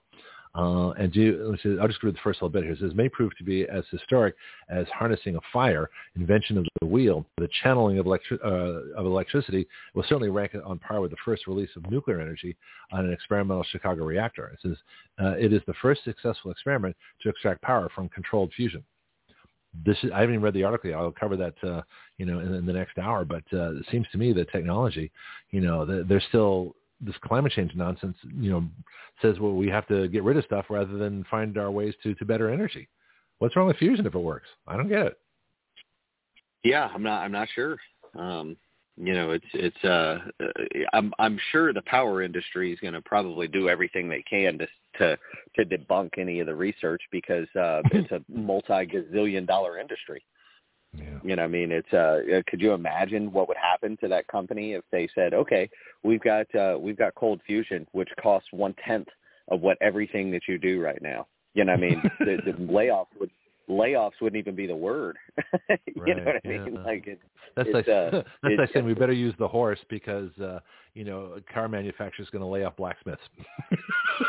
Right. Yeah. It's buggy whips. I mean, the first company that starts producing that and trying to tap into the power grid and all the lines and all the stuff that these people did, I mean, the competition would be stomped out. They would do their best to lobby against it, lawsuits. I mean, I'd be interested to see how the government would get involved in that, knowing that it would lose money. You know what I mean? it's an industry that they wouldn't be able to support anymore. Yeah, it's fascinating. Well, and especially all the wind and solar geeks. But how did we get, for example, from phone lines to cell phones? That was a huge transition. That seems to me a parallel to from organic fuel-based electricity, coal, oil, natural gas, and uranium, to fusion-based energy. Wouldn't that be that same kind of revolutionary change? Look at it like this: the technology that's developed was more profitable than hard lines. You know what I mean? So if you look at that, it's I don't want to say that it's rare, but typically if you can find a way to do something for cheaper, people will do it. But it's many, many, many years before there's any impact that happens on things. You know what I mean? And eventually once they corner the market, I watched this TED Talk thing where this guy was talking about how Elon Musk says patents are for the weak, and he basically says, when people patent stuff, all they do is protect the rights to a product to stop people from copying it. He says, but what it does is people can copy it and do better. It stops them from doing that. It corners the market. And he said, and what it does is it limits our technology growth, because of greed. And he says he's never patented. Yeah, what's that? Yeah, that's not true. What Elon Musk said, I think he's completely wrong on that. But he says he doesn't patent anything. He says that he doesn't agree with them because, he wants somebody to produce whatever it is that he can produce better than he does. He welcomes that competition. And, I think that's pretty impressive. I understand how patents work. But he's in a position to do that. See, the whole point of patents is not that you stop innovation, but you actually increase it. Because with a patent, you protect what you have created. Same thing with a trademark. You protect that so that the goods and services, the profits from that go to you. There's no reason to invent something if your invention is going to be stolen and you're not going to get anything from it. Patents are, People trademark everything, though. You know what I mean? They trademark names. Right. They trademark, certain things and items. You know what I mean? So you can't even use certain names in this country because they've been trademarked. Well, yeah, you know what I mean. That's like the tissue became the Kleenex, or the refrigerator, right. Became the fridge, which is Frigidaire. So I know about generic patent. I actually did some work with the FTC when I was on my Washington internship.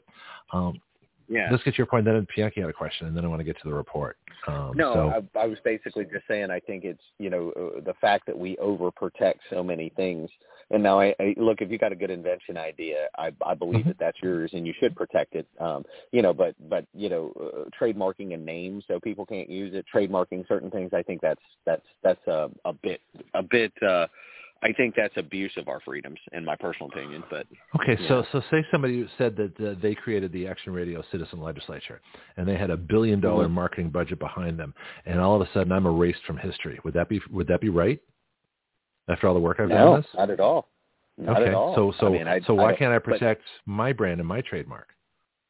Well, they shouldn't be able to do it. You should be able to compete against it with the same thing.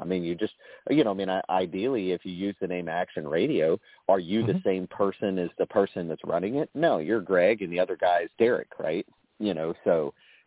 Sure, it's called Action Radio, but, should you be wiped off the face of the planet? No, I don't agree with that.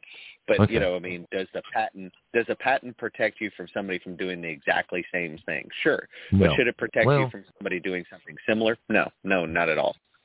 Well, no, I don't want to stop anybody from doing anything similar. If someone else wants to set up a citizen legislature, go for it. Same thing. Yeah, I'm trying to get more Action Radio hosts instead of talk shows for the simple reason that I see them as teammates, not competitors. So, but if someone claims, if someone has a bigger budget, comes out, let's say Salem or Cumulus or one of those stations, they decide to that they want to get into the Action Radio biz. All right, because we're big enough and it's popular enough, and I'm starting to really make some major breakthroughs here. Okay, so in fact, even if you don't have a trademark, you're still protected. Copyright on Action Radio and the Action Radio system. Right. Not Action Radio, not that term, because actually there's a repair station in Wisconsin. I looked this up before I got the name. That calls themselves Action Radio Repair Station. Well, we're not in competition with each other, so great. I'm not going to go after them, and they certainly can't come after me because we're in two totally different businesses. There's a Greek radio station, FM radio station that calls themselves Action Radio. Cool. I don't care. Mm-hmm. But if someone gets into business and claims that they are the first Action Radio citizen legislature, now I've got a problem.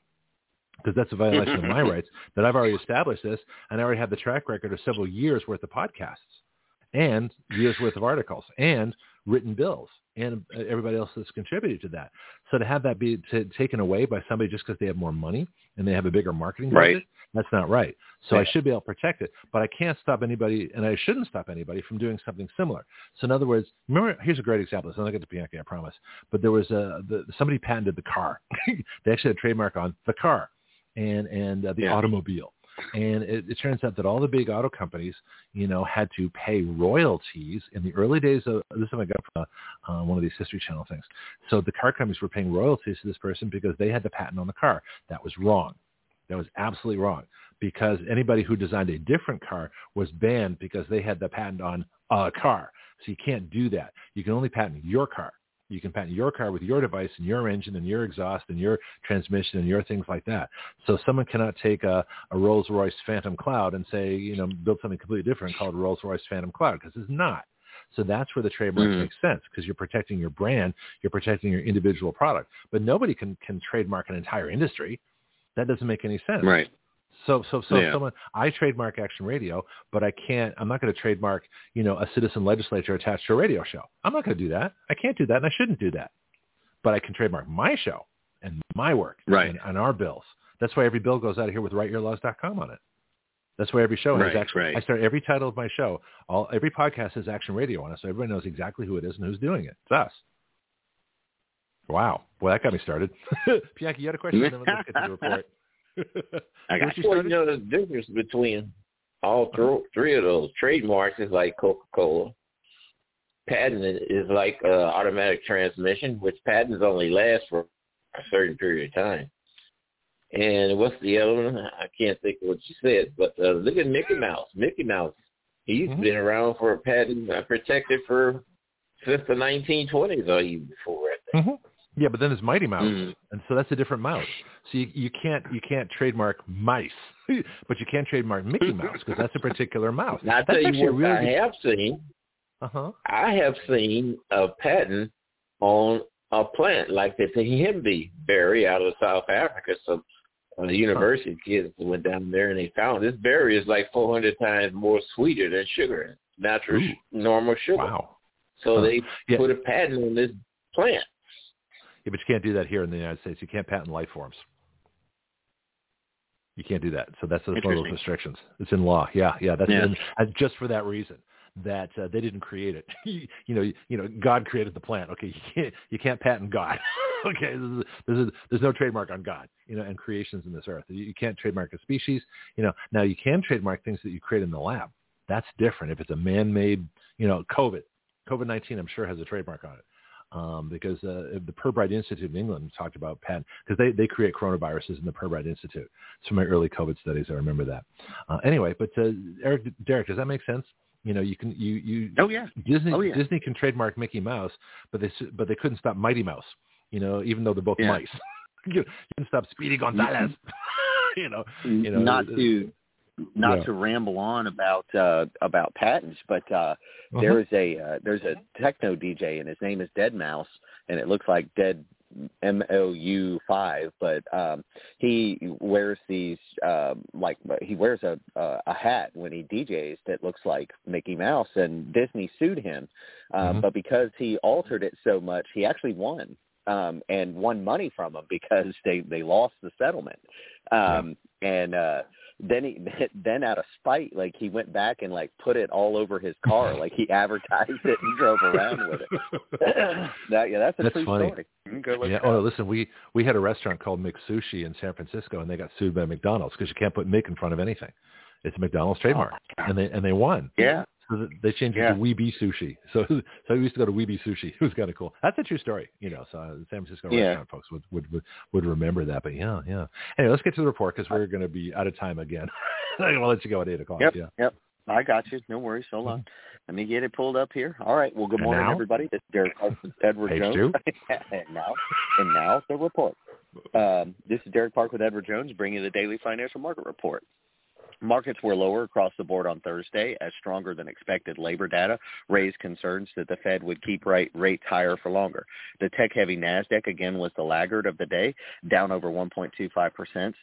The solid labor data also supported a move higher in short-term government bond yields, with the 2-year Treasury higher by 0.08% to 4.45%. The U.S. dollar was also higher, with the DXY index up 0.8% to 105 levels. The combination of higher yields and stronger dollar is likely to put downward pressure on market sentiment throughout the day. U.S. equities closed lower, with the Dow down 340 points, or 1.02%, to 32,930. The NASDAQ closed down 154 points, or 1.47%, to 10,305. The S&P 500 closed down 45 points, or 1.16%, to 3808. In the commodity markets, the price of crude oil was up 0.9%, 90 cents, or 1.24%, to 73.74, and the spot price of gold was down $20.60, or 1.1%, to 1838.40. This is Derek Park of Edward Jones, member SIPC. You can get me at 850-995-0082. Interesting. Let me get to Pianki, see if he has a question. Then I've got inflation, oil, gold, my usual stuff. Pianki, did you have a question for Derek? Well, yeah. People don't complain or should hear about how prices have practically doubled. A Snickers candy bar now is $2.79. I heard someone complaining about a head of lettuce being $7, and in other areas too. Beef, a pound of beef. I bought a duck, cost me $22, a frozen duck. So, these prices, you don't understand how some people even make it. Yeah, I mean, the good news is inflation does seem to be on the run. It has not affected food costs. That's one of the ones that's lagging behind. But everything else is falling on averages. So that is a good thing. But I agree with you. Yes, food costs definitely have. The mortgage rates have doubled, Derek. Did you hear that? It's from 3% over 6%. Which one's what? Mortgage rates have practically doubled. Yeah.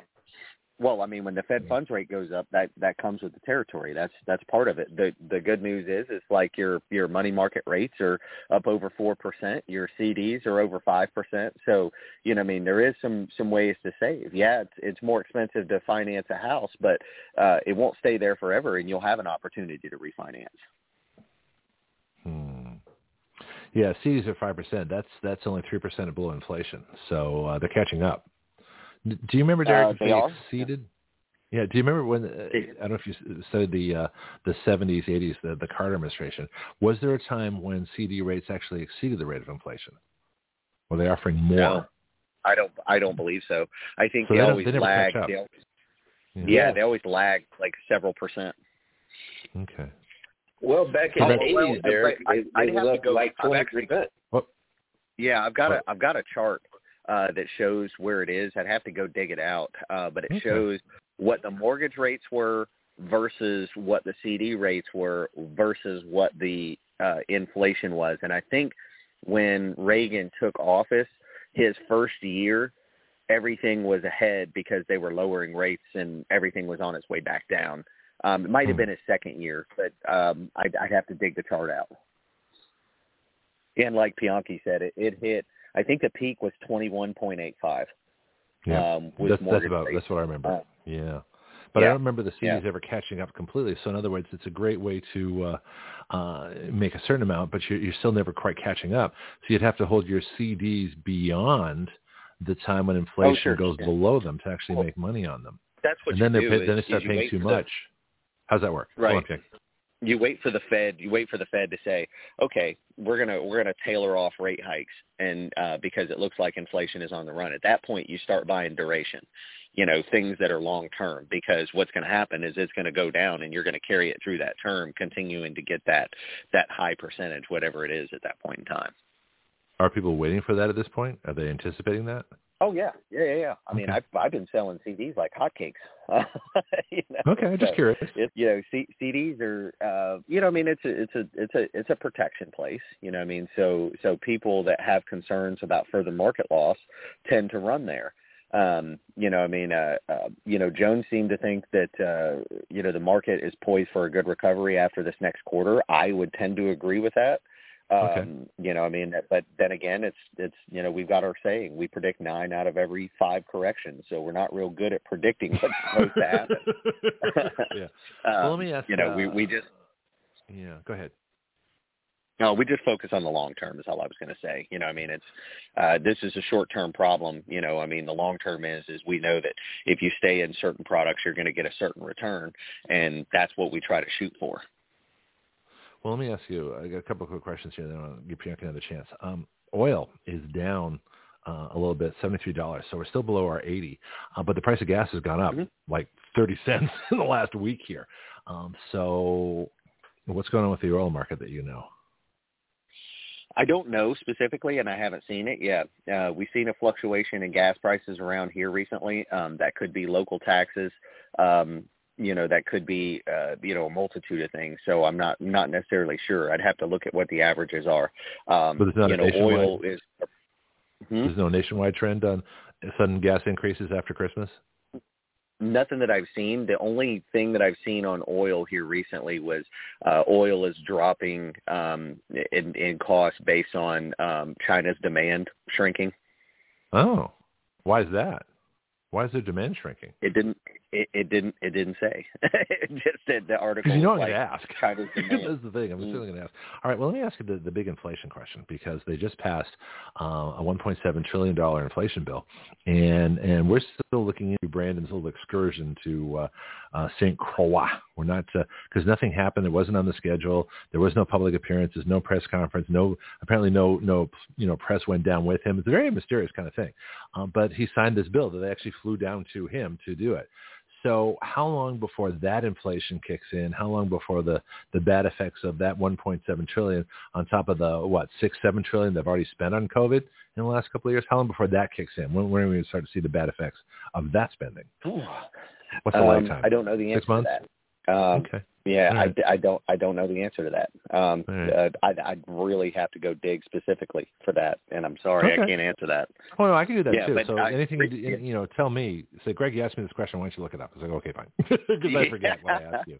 There's going to be an impact, and you know this. You're an econ major. The government's still spending money when they spending mass amounts of money when they don't need to be. So I'm sure there's going to be some headache that comes from it. When, I can't. That's too hard for me to figure out. Well, I just wanted this like a general formula, like for every $1 trillion that the government borrows, inflation goes up, 2%, within 6 months. That's kind of what I'm looking for, like a sort of a general principle.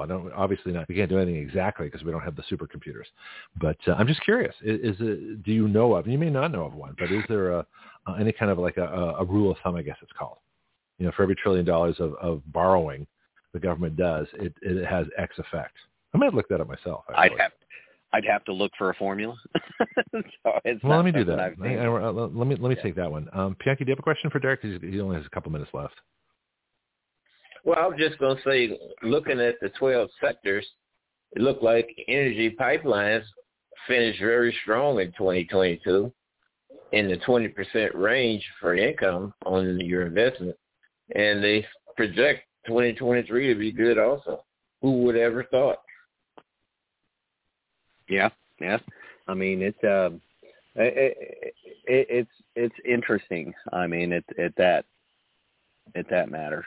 For that matter, rather. Anything else on?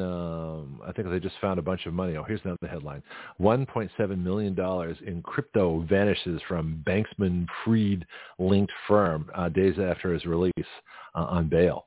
So what's good? Anything latest on the FTX or whatever it is, Bank-Fried situation? Anybody talking about that in the market? No, the media is astonishingly quiet on it, except Fox News, and I read about 5 different news sources to make sure I try to find a balance in which way people lean. And the only news source that's really throwing anything out there on it is Fox. Everybody else is. You might get a little blurb every once in a while, but they're quiet.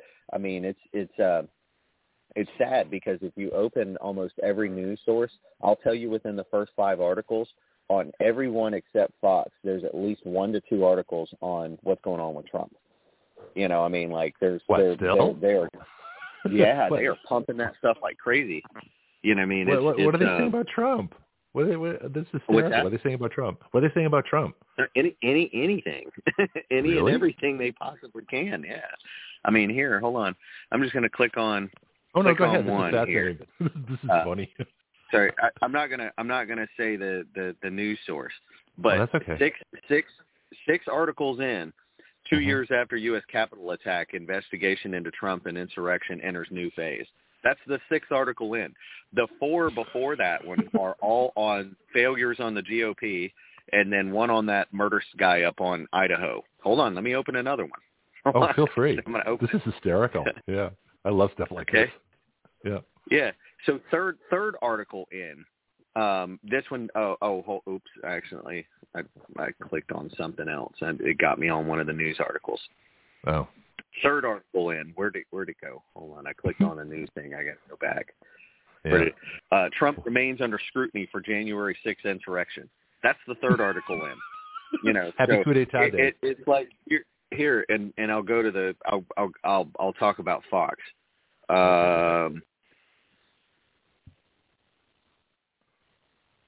This is funny. I mean, there's absolutely nothing on Trump. Now there's the third article in is on, you know, what's going on with the speaker thing.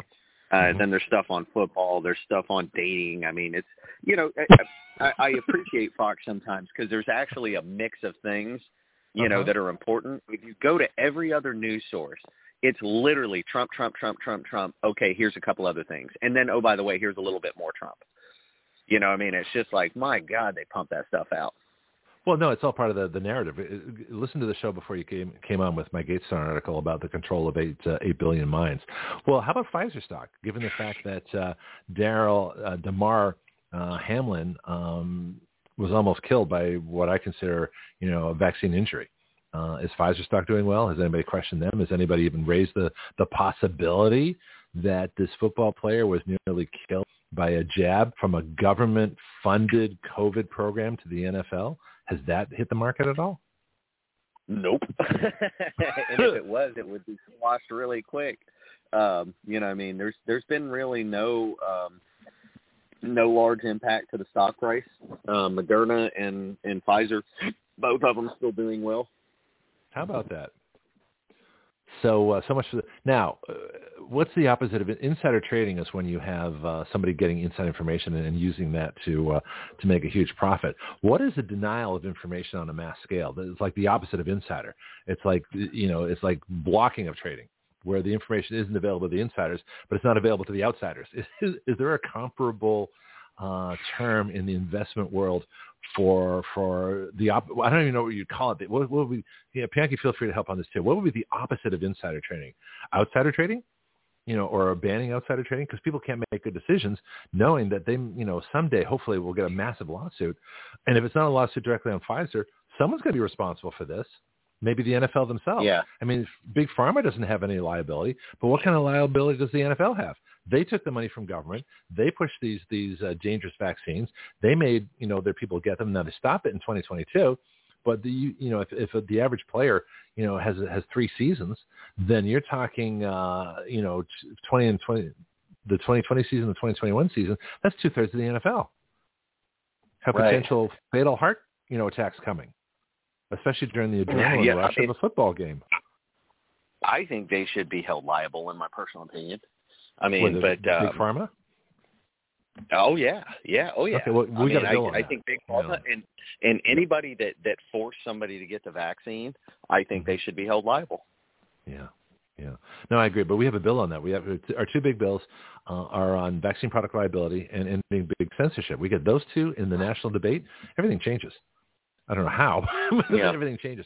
But how about the NFL themselves? Because the NFL doesn't have liability immunity from what they do to their players, do they? Or do they?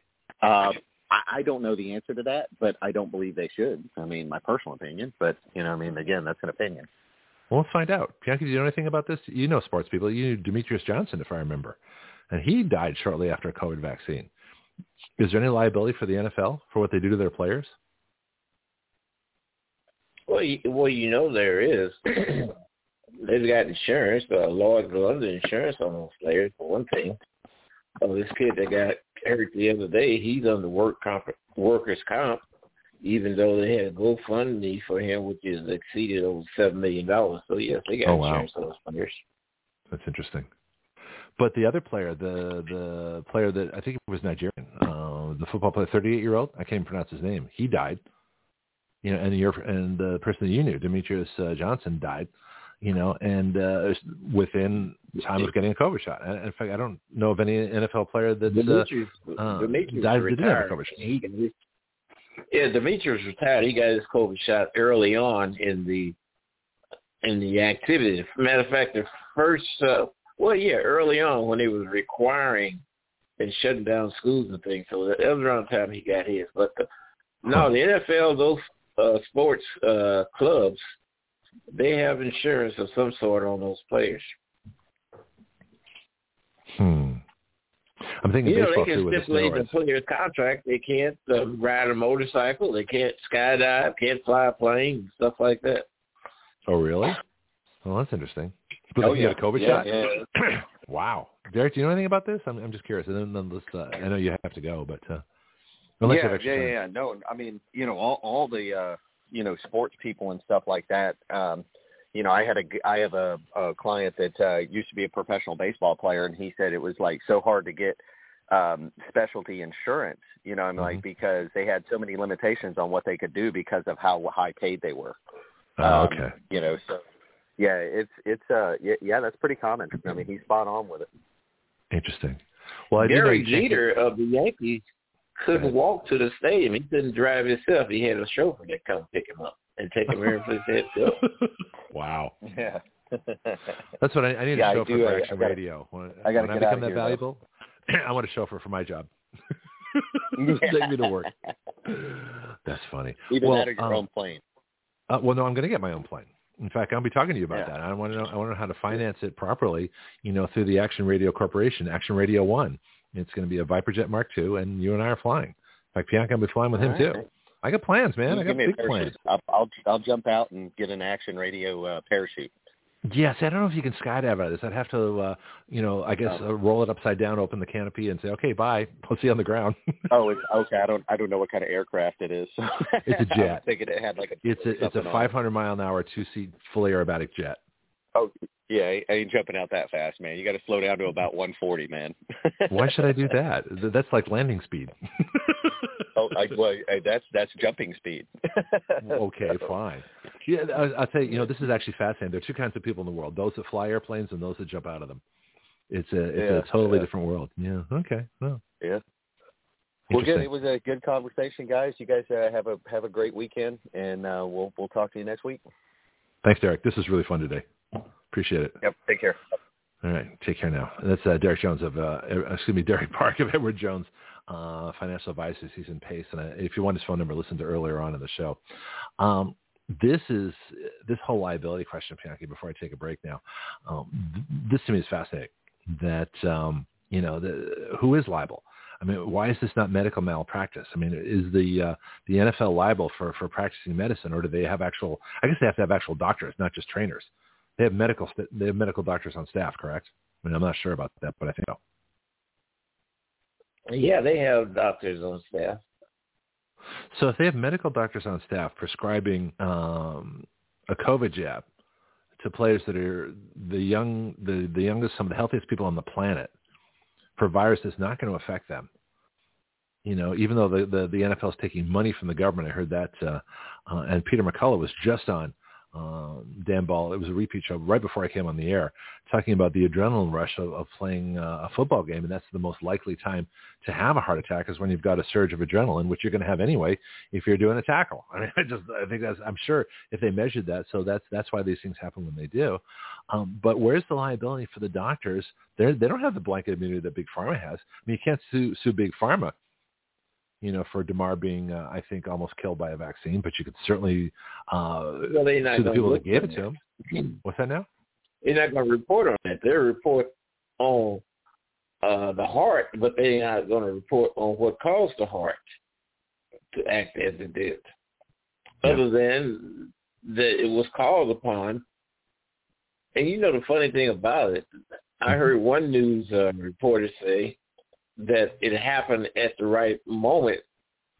Well, and I think me and you talked about that. Well, a heart beats normally at 72 times per minute. That's right. more than 1 beat per second. So what is the right moment? It's unmeasurable. It was just a happy-go-lucky statement that he made. Yeah, I might have misheard you when you first said that, but yeah, I mean, what are the chances? I mean, how infinitesimally small? Well, like I say, it's never happened in the NFL. That commotio cordis or whatever it's called, that strike. That it, like I say, it reminds me of. You ever see the movie Kill Bill with was it Michael Carradine and what's his name? Carradine. David Carradine. David Carradine. Yeah, and Uma Thurman. You know, with the 5-finger death touch exploding heart technique. You know, that's what it reminds me of. The exact right strike, the exact right time. You stand up and you keel over and you die. It's almost like that. This commotio cordis thing they're talking about. You know, or it's like Undine's curse. You know, that killed all the people in the movie Black Widow with Deborah Winger and Teresa Russell. You know, it happens. These unexplainable rare events. You know, it's like every time somebody dies of less than a senior age. You know, it's like, well, unexplained conditions or you know, a rare condition or natural causes. No, there's nothing natural about this. And yet they refuse to say what's really going on. Well, if you ever have a football field after a play, a kickoff return, and you look around, you got 4 or 5 players laying out on the field at one time, then maybe people start looking and become alarmed. In other words, yes, it's the cold, hard reality of what we've been telling people would happen unless they did something. It's going to happen because they didn't do something, and it's tragic. And I'm really sorry for, you know, let's pray for the players it doesn't happen. But you know, I think it's inevitable that more players are going to collapse and die, or at least collapse on the fields due to vaccine injury. Let's take a quick break, play a couple more things, and then I'll be back in a little bit. And let's talk about Clean Fusion. I don't think we ever talked about it on the show. That would be kind of fun to tie up the week here. Then I'll have more controversies next week. So we shall continue there. Be right back. From addiction to achievement, that is the story of Mike Lindell. It started with My Pillow and now goes to My Coffee. Action Radio is proud to be an affiliate of My Pillow. Our discount code is the same for all our product affiliates, WYL, which stands for Write Your Laws. My Pillow pillows are guaranteed the most comfortable pillow you'll ever own. Action Radio is guaranteed to be the most controversial show you will ever hear. Check out their products with our discount code at mypillow.com/WYL. That's mypillow.com/WYL. Or order now by calling 1-800-544-8939. That's 1-800-544-8939. Sleep well so you can wake up and hear Action Radio live.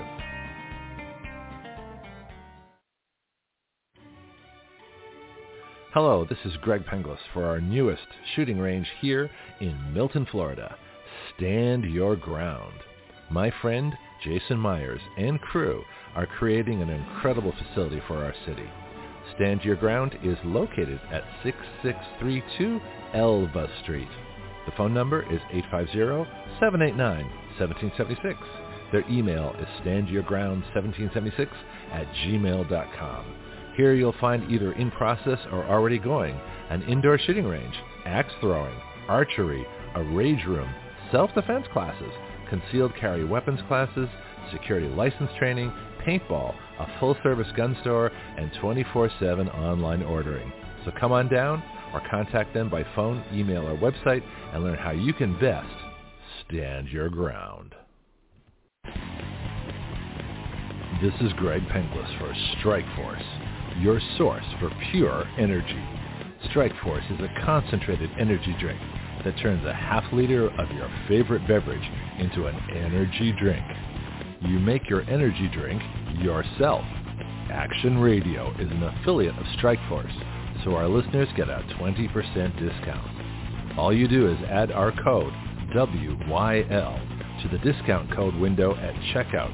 WYL, comes from our website, Write Your Laws. So you can get your energy drink, a 20% discount, and help Action Radio change the relationship of we the people to our government. Not bad. Strikeforce is at strikeforceenergy.com. That's strikeforceenergy.com. Start your engines.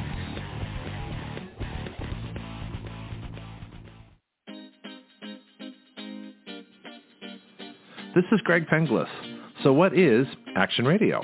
It is a radio show with its own citizen legislature. That's you, the listener.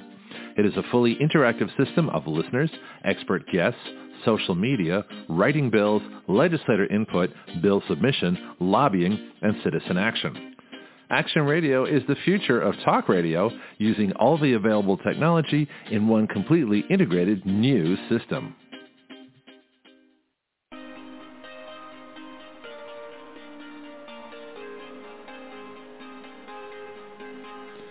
You are listening to Action Radio Online with Greg Penglis. The webpage for all Action Radio shows and podcasts is blogtalkradio.com/citizenaction. Please share our show with all your friends and family, both nationally and internationally. The guiding principle of Action Radio is this: we the people give our consent to be governed through writing the laws by which we are governed.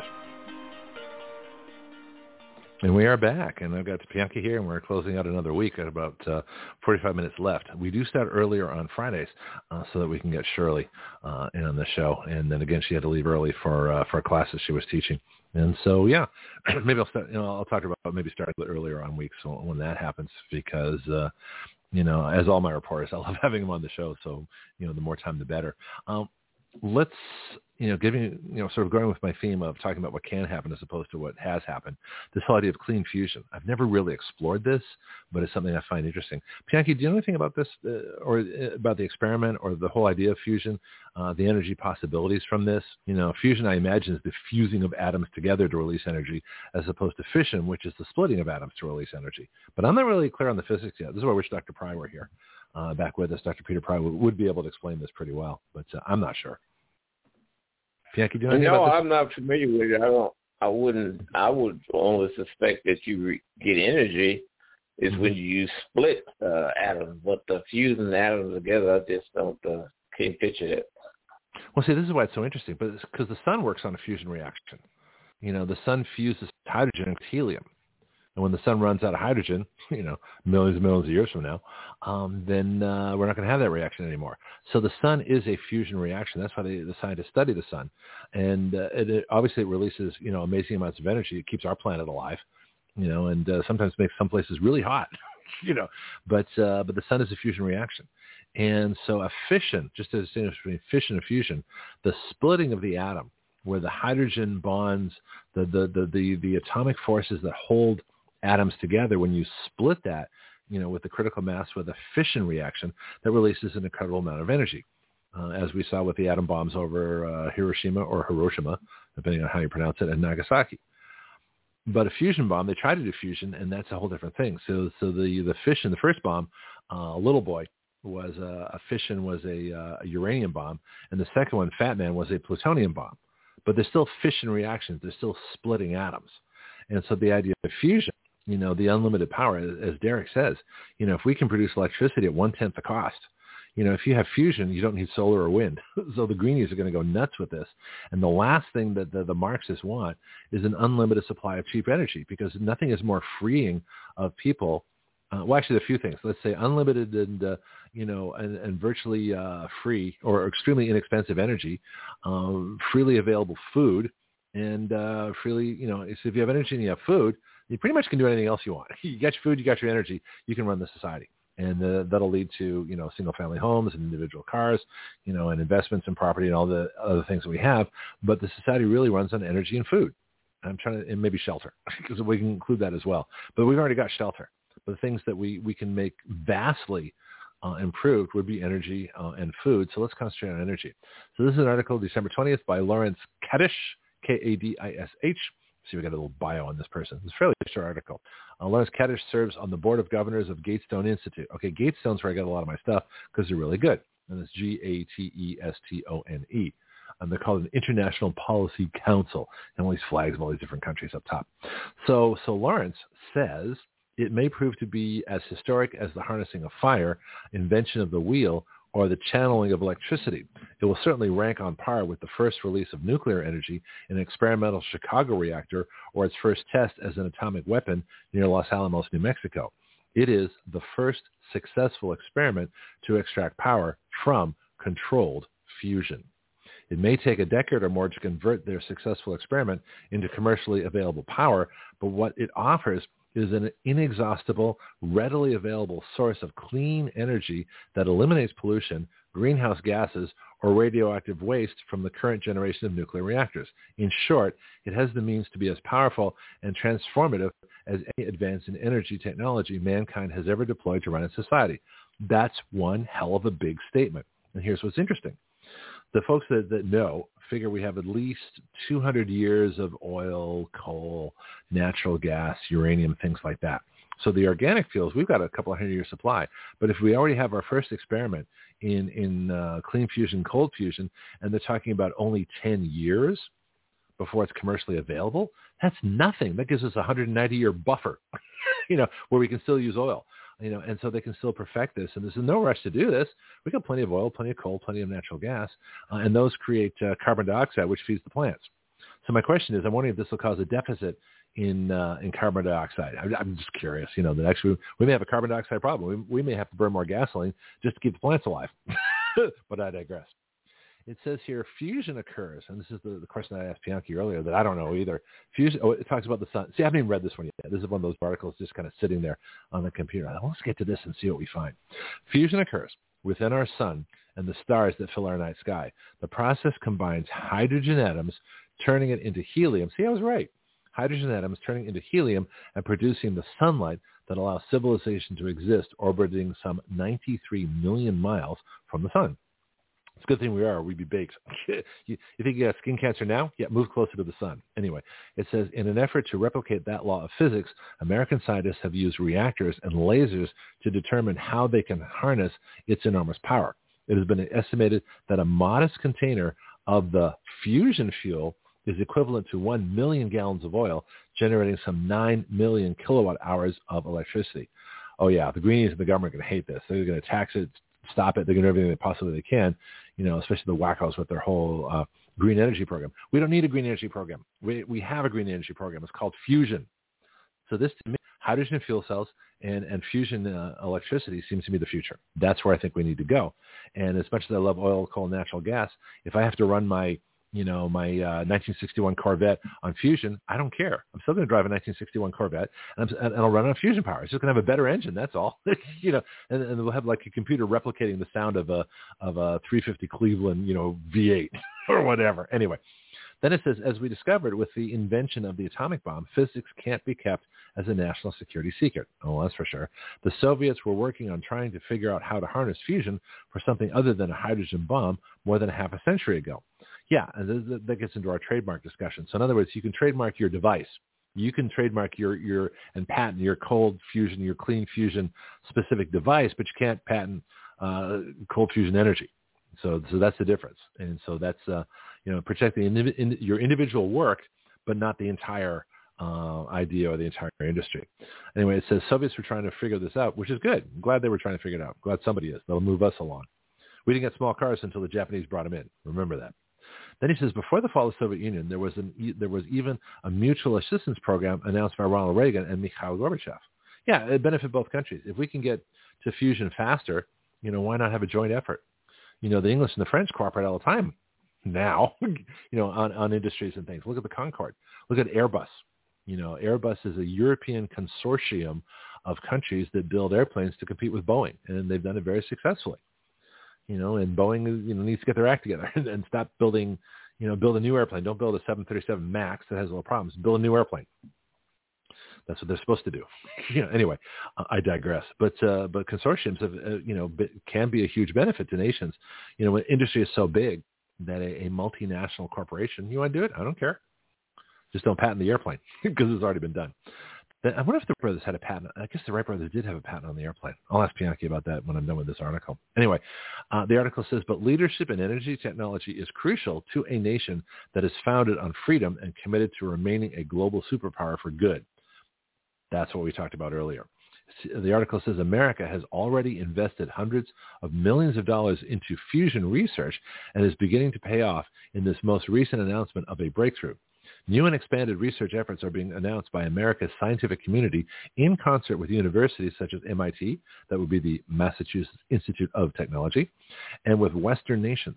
They are suggesting the first commercial power station might come online as early as the 2030s. That's 7 years, folks. Okay, cold fusion in the 2030s, or clean fusion, or just fusion energy in the 2030s changes everything. Absolutely changes everything. And you know the best person to put us in shape for that is Donald Trump. I'll tell you right now. We need Trump for fusion because the Greenies aren't going to do it. The Greenies aren't going to let Brandon or the Democrats do it. They go backwards. You know, who brought in the Space Force? Donald Trump. You know, who did all kinds of things to open up markets and jobs and technologies? Donald Trump. Who closed down the space program? Barack Obama. See, Democrats don't want to explore. They don't want new. They want old. So the Democrats are really the conservatives, conserving things that have long since, you know, outlived their usefulness. So they do. I mean, water power. Yeah, water power is great, you know, but you know, wind power is great for windmills, and you know, it's appropriate somewhere. But that's old technology. Well, let's look at this fusion thing. I'm kind of excited now. Then it says smart oil company executives who also recognize the power of physics will immediately understand that fossil fuels, which are better known as organic fuels here, could very well become a museum curiosity if the key to unlocking the power of fusion has just been found. If that is the case, they too should begin to invest in these advances, accelerating our leadership in fusion while ensuring they have a seat at the table when the oil age comes to an end. Well, you know, the oil age may not come to an end. You know, cars, it still might be best to power cars with gasoline and diesel, even if we have fusion. And that's something to think about too, unless we have a fusion reactor to a hydrogen fuel cell. But the problem is, has always been with power, that power plants fueled by organic fuels, oil, coal, natural gas, and uranium, are double doing it if you power your vehicles on that. If you power your vehicle on electricity, the power company has to buy the oil, coal, or natural gas. Instead of having the gas go directly into your vehicle, they buy it first. Then they have to convert it to electricity. And with all the losses in the conversion, plus the losses in transmission, the losses that eventually get to your vehicle. Well, that's stupid. So the electricity comes secondhand from the very petroleum that could fuel your car directly. Well, that doesn't make any sense. You're buying it twice.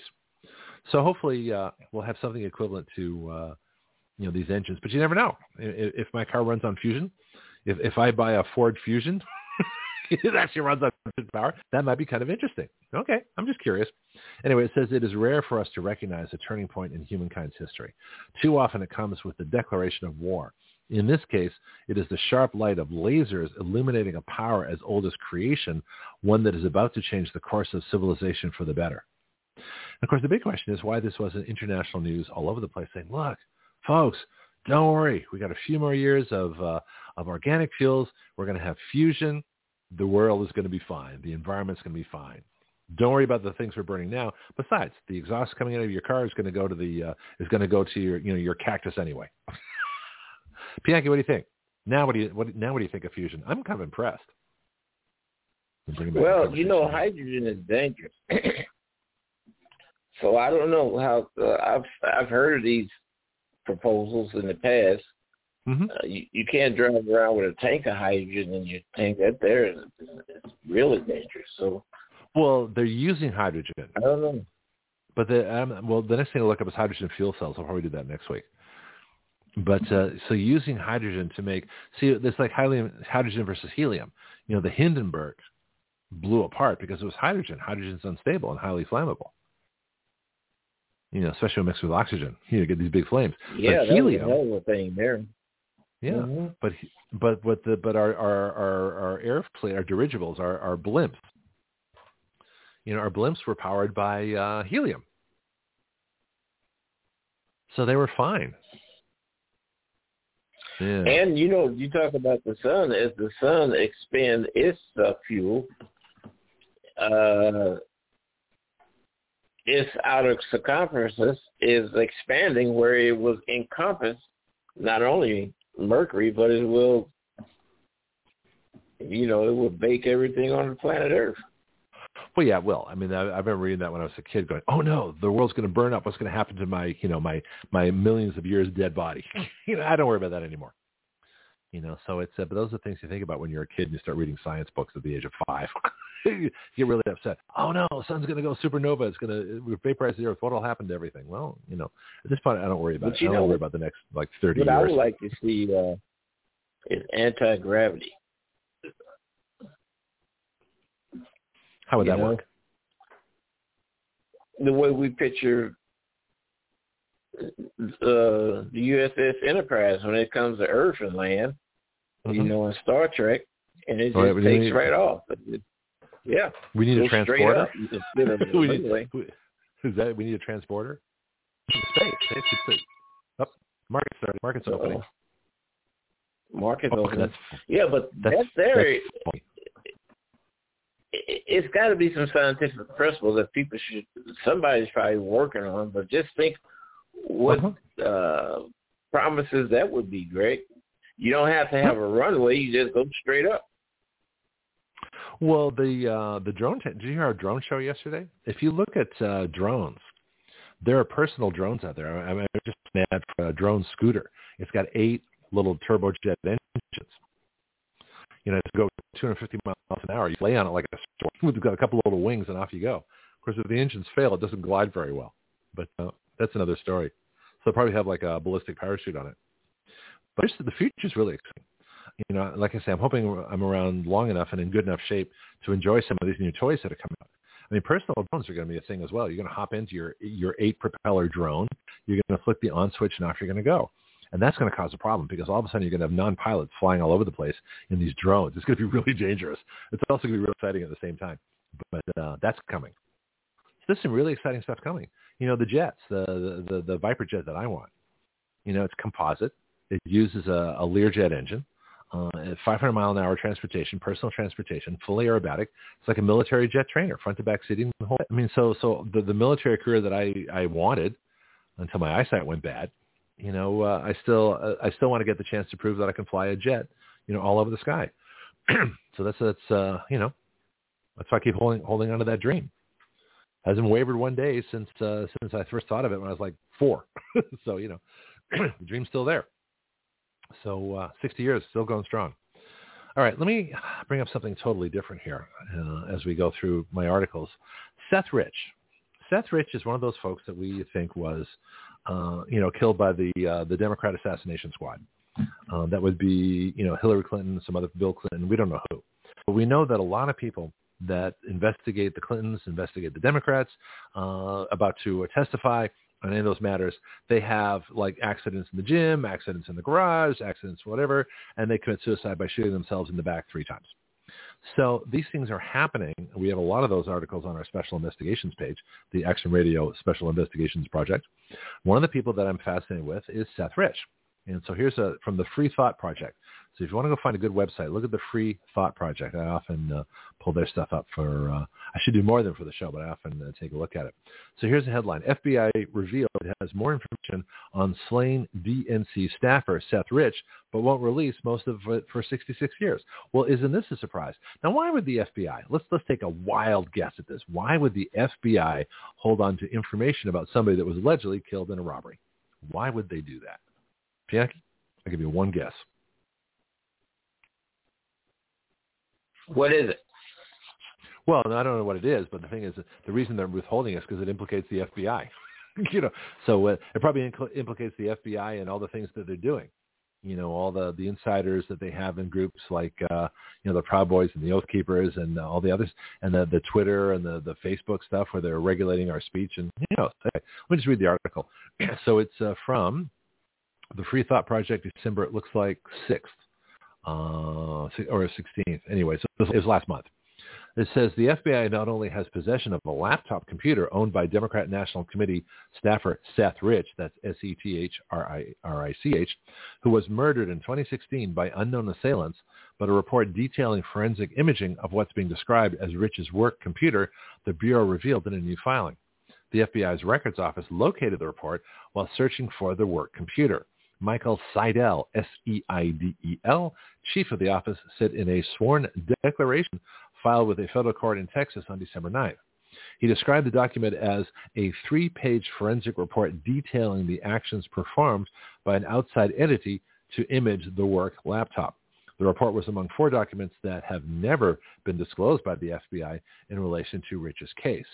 Now, if I remember, and I'll probably say so in the article, the Seth Rich, I think is the one that released all of Hillary Clinton's, emails, 30,000 emails or 30 million or whatever it was, probably 30,000 emails. I think he's the one that released it. So he's kind of like Julian Assange. He's kind of like Snowden. So he's a whistleblower. He's a releaser of stuff that powerful people don't want known, but the rest of us need to know. That's if I remember what Seth Rich is. Anyway, it says journalist Cy Hirsch, S-E-R-S-H, said a source told him around 2017 about an FBI report on Rich. According to the source, Rich's computer showed the DNC staffer had relayed DNC documents to WikiLeaks. Oh, here we go. This is exactly what I was looking for. Rich's computer showed the DNC staffer, that would be Seth Rich, had relayed DNC, that's Democrat National Committee documents, to WikiLeaks, a pro-transparency group. I'm a pro-transparency group too. Hirsch spoke about the source's claims during a phone call with Ed Butowski, an investor who later retracted claims about Rich's brother Aaron being a WikiLeaks source, and discussed the call during a deposition. Rich, the DNC's voter expansion data director. So this guy was no dummy. He was up there in the Democrat Party, but they'll kill their own, to protect themselves. I'll start again. Rich, the DNC's voter expansion data director, was shot in the early morning of July 10th, 2016. Right before Trump's nomination to be the Republican nominee for president. It's interesting, about a month before. That's interesting. July 10th, 2016, near his home in Washington. Rich's murder remains unsolved. Well, of course it does, because we know the government did it, right? Authorities have claimed that the killing was a robbery gone wrong. I don't think so. Nothing was taken. Julian Assange, the head of WikiLeaks, has suggested that Rich passed DNC files to the group, which released the DNC files in 2016. U.S. authorities have alleged that Russians hacked into the DNC system. That's it. Anytime they blame the Russians, the Democrats blame the Russians. Okay, it's a Democrat operation, right? We can just take that from all the times they've blamed Russia for everything they've done. So it says authorities allege that the Russians hacked into the DNC systems, but those allegations were made before the FBI received images from the DNC server to determine their validity. So in other words, it said the Russians did it before they even knew who did it or what was there. See? I mean, this stuff's all prearranged. Then it says the Metropolitan Police Department is the lead investigating agency into the death. It has declined to say whether the FBI was helping with the probe into Rich's death. So that would be the Metro D.C. Police Department. Oh, please. The same people that brought in, Trump supporters, called them insurrectionists, and used them as a cover to commit a coup underneath the Capitol. That Metropolitan Police Department? Oh, gee, I bet they're really honorable. And the fact this happened in D.C. is quite fascinating. Anyway, new records. Next heading. The new records were found after the records office contacted an unnamed FBI special agent during its search for Rich's work computer. And that's according to Seidel, somebody I mentioned earlier, and I can check again if I need to. The other records include a letter from a third party that accompanied the work computer and 2 FBI chain of custody forms. They actually maintain chain of custody. Interesting. None of the records were indexed to Rich inside of the Bureau's central record system. Let me say that again. None of the records were indexed to Rich inside of the Bureau's central record system. That's how they hide things, right? And neither the forensic report nor the custody forms mention Rich's name, according to the FBI. They also weren't included in the electronic file created for Rich's case. Great. So all the evidence associated with Seth Rich has been conveniently undocumented, unlabeled, uncategorized, unfiled, and is somewhere. The agent claimed that disclosure of the records would harm an FBI investigation into allegations that Russians hacked into the U.S. systems. In other words, it would get in the way of their propaganda. That's what he's talking about. He says the FBI now wants the court to agree to keep the new records shielded from Brian Huddleston, a Texas resident who filed a lawsuit against the Bureau for ignoring a Freedom of Information Act request for records on Rich. That's what you call a FOIA. FOIA. So when you hear someone saying, well, we FOIA'd them, that means Freedom of Information Act, FOIA. So yeah, and the confusion continues. Then it says Bureau officials initially claimed in sworn statements that the FBI had searched for records on Rich but didn't locate any. Well, of course not, because they systematically unlabeled everything they had on him. So it would get lost in the system. Oh, we can't find it. It's like being in Raiders of the Lost Ark, where they take the Ark and put it in a box, and the box looks like every other box in a warehouse, and nobody knows where it is. Yeah, that's Seth Rich's files. Then it says, in 2020, for the first time, the FBI admitted it had files from a computer belonging to Rich. Some of those files were then released to Huddleston and made public, including documents that appear to suggest that someone could have paid for his death. Well, of course somebody paid for his death.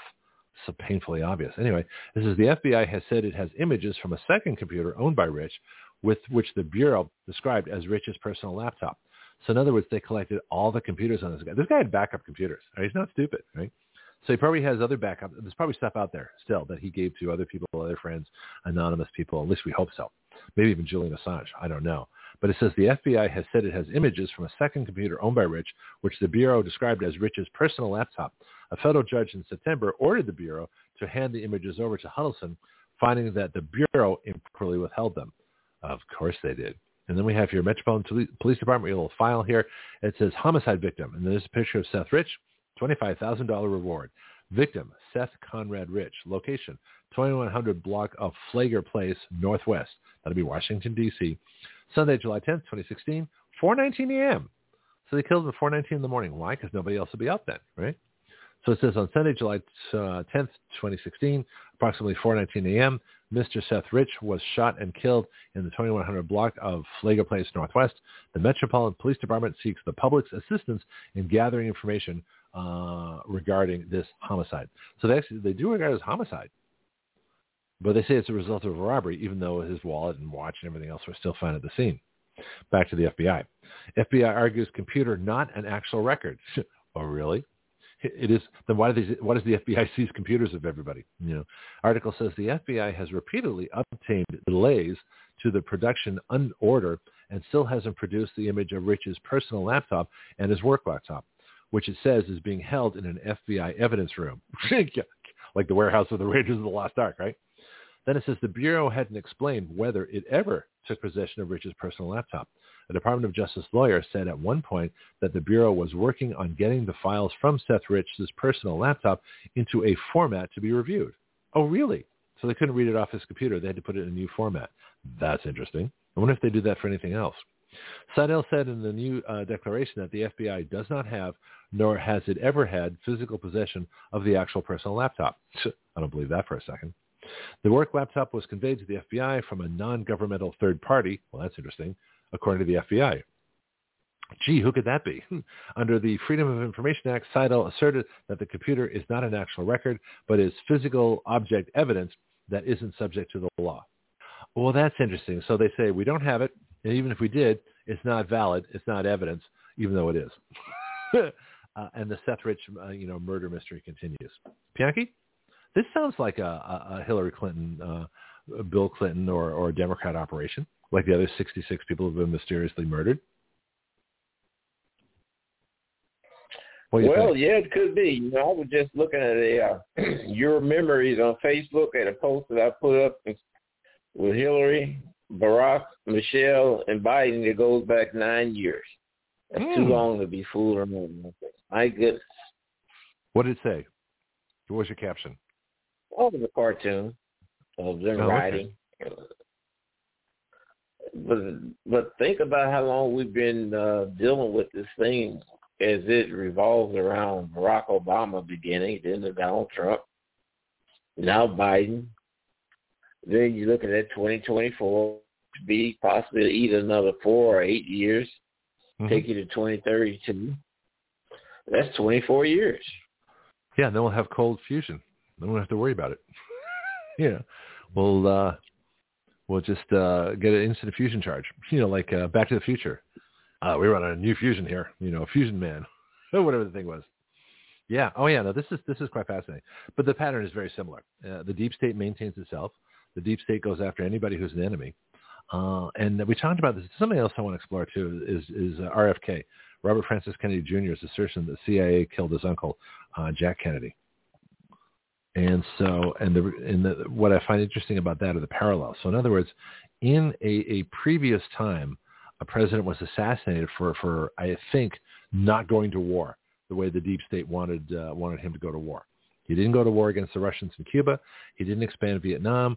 And I think he was also, like Lincoln, that actually wanted to go back to or use, U.S. Treasury notes as opposed to Federal Reserve. Now, Lincoln, that was before the Federal Reserve, but Lincoln, I think, had some kind of currency thing. He wanted to have, real U.S. dollars based on silver and gold.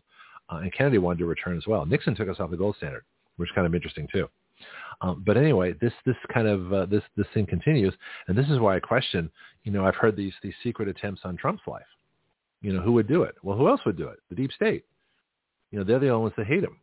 Americans, they may disagree with his policies, but I don't know how many non-governmental people actually can't stand Donald Trump for what he did.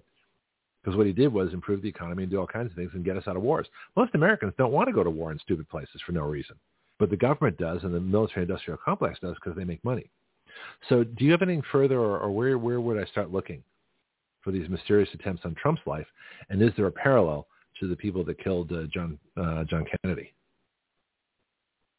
I don't know, but I've heard that there has been attempts on his life. Of course, I'm kind of surprised. Go ahead. The big problem, and another big issue is the news media. News media is a systematic racist organization. Yeah. Yeah. They don't print. They don't report. They don't print things of that nature because it would take your attention off of something else, and also probably give you an air of sympathy because somebody's trying to kill a man. So why isn't that out there? Why isn't Trump himself saying it? Well, of course, if he says it, people say, well, that's just Trump saying it, and he's lying. So we need a bunch of other sources to come out and report, what's going on. I think people should know that. Well, there should be other sources. I think the main concerns at MSN, they are terrible. The one that's programmed into any new computer that you buy that you must use them practically. They're terrible in writing their stories. Well, I see that I never look at them. They're always the first one in my search when I do a news search. The MSN comes up first, then Yahoo News, and then the other liberal sources, Wall Street, not so much Wall Street, but the New York Times, Washington Post, CNN, MSNBC. All the liberal sources come up for the first 20. So I usually start on page 3 to try and find the real articles, or you have to hunt because they sneak in the good ones, but you got to hunt for them. So this is why I spend a lot of time looking through articles, to use on the show, because I have to wade through so much, leftist pap before I get to anything that's real and makes sense to me. Here's another one for you. We can kind of close out the week on this. The culture war, why the right must fund art. So one of the things that the right, the conservatives, patriots, American folks, MAGA folks, what they don't do is what Elon Musk did, which is put his money where his mouth was and actually bought a social media company. The folks, if you want to get the word out there, you got to engage in the culture war and the entertainment war. There need to be more conservative stand-up comics, more conservative artists, more conservative musicians, more conservative actors, and conservatives need to back. We need conservative patrons of the arts, and I actually need some conservative patrons of Action Radio, to tell you the truth. So once again, our Give, Send, Go account, givesendgo.com/Action Radio. I think you need to fund us too, at a huge level, you big corporations that you want to remain free and have customers to buy your products. Anyway, the culture war, why the right must fund art, and this is from it's from Jordan Alexander, and the place is Intellectual Takeout. So this is one of my other thought-provoking sources. So our person, Jordan Alexander, says, Elon Musk recently asked the internet what they thought of the culture war. One shrewd person suggested that the right needs to focus on funding artists rather than just politicians. I just said I agree. So, yeah, I do. This is from Elon Musk said, I think the right needs to start funding more artists, filmmakers, and writers instead of the politicians and super PACs. You don't win a naval war without any ships, and you can't win a culture war without any culture. We've been reacting too long. Time to go on the offensive. And that's from Elon Musk. There's a website here, Get Paid Writing. I guess that's in his tweet also. Well, I tend to concur because I think the same thing. We're not going to get citizen legislation unless we get some big backers out there and some national figures talking about us on national news. And that's what we need. Anyway, he says, as a writer, I may be biased. Yeah, that's one way. Go ahead. Yeah, go ahead, Bianchi. Yeah, that's one way. Well, that's the point. But what will be what would be the interest for the backers? As far as what they get out of a citizen legislature? Yes. Well, I can think of a ton of reasons. First of all, freedom. Well, yeah. Increased prosperity. Yeah. Purchasing power. Travel ability. Yeah. There's a million things. Buying the products, the goods, and the services produced by the corporations because people are more free. They have a greater income. Lower corporate taxes, lower personal taxes, lower amounts of regulation, increased markets opening overseas. Freedom always brings prosperity. So what is in their interest is to create freedom through the arts so we have freedom through politics. So I can think of a million reasons why various corporations and institutions in various places would fund the arts and fund Action Radio, because we're both concerned with freedom. There's this thing that Ed Asner mentioned on a show. It's kind of interesting, being a liberal that he is, but he was right. I don't know where he got it from. It said art upsets, science reassures. That's why these government people say, follow the science. We're here to reassure you that the vaccine is safe and effective. But art, Action Radio is an art. I don't think it's a science. We're not purporting, we don't do scientific research here. Well, we do a lot of logic and reason. But mostly what we do here is art, writing, creativity, thought, outside the box. There is no box. So we are definitely from an artist's point of view, and we're definitely part of the culture. There is no culture of Action Radio yet, except for us. There is no culture of citizen legislation. There is no culture of we the people write the laws that we consent to be governed by yet, but there will be. So we're not only creating history here, we're creating a new culture, a new way of thinking. Well, that's an art. That's not a science. So in that respect, they should fund us. Because what we do is we increase the level of freedom for everybody, which increases the increases the prosperity, and it increases investments in both time and money. So people invest time in their art because they have more ability to engage in art, whether it's writing, music, theater, things like that, because we're more free and more prosperous. These things always work together. What's the first thing that the Marxists do? Is they clamp down on the culture. They have approved books, approved shows, approved news broadcasts. They clamp down on that. So if you want freedom, you have to support the arts. You have to support the music. You have to support the theater. And you have to support independent news journalism, and in our case, a completely independent, brand new type of media, Action Radio. There is no other Action Radio but us. There is no place in the world you can go and get a citizen legislature attached to a radio show. This is it. This is the only one. And I'm fine with that, because I started it. But the point is, we need that patron support, and that's the freedom that we can bring. So what we're offering here is the ability of anybody to write a law, and if it's good enough, get it into law and have it passed and signed by the president, a real one. Well, that's a cultural shift. That's a psychological shift. That's a monumental shift on so many different levels to engage in that. And yet that's what we do here. To us, that's a perfectly normal proposition, but not to the rest of the world yet. So that's why all you folks out there need to invest in Action Radio. GiveSendGo.com/Action Radio. Back to the article. He says, there's no doubt that the right is full of great artists and talented individuals. Taking a look at history, we see the tradition conservatives hold is full of beautiful artwork.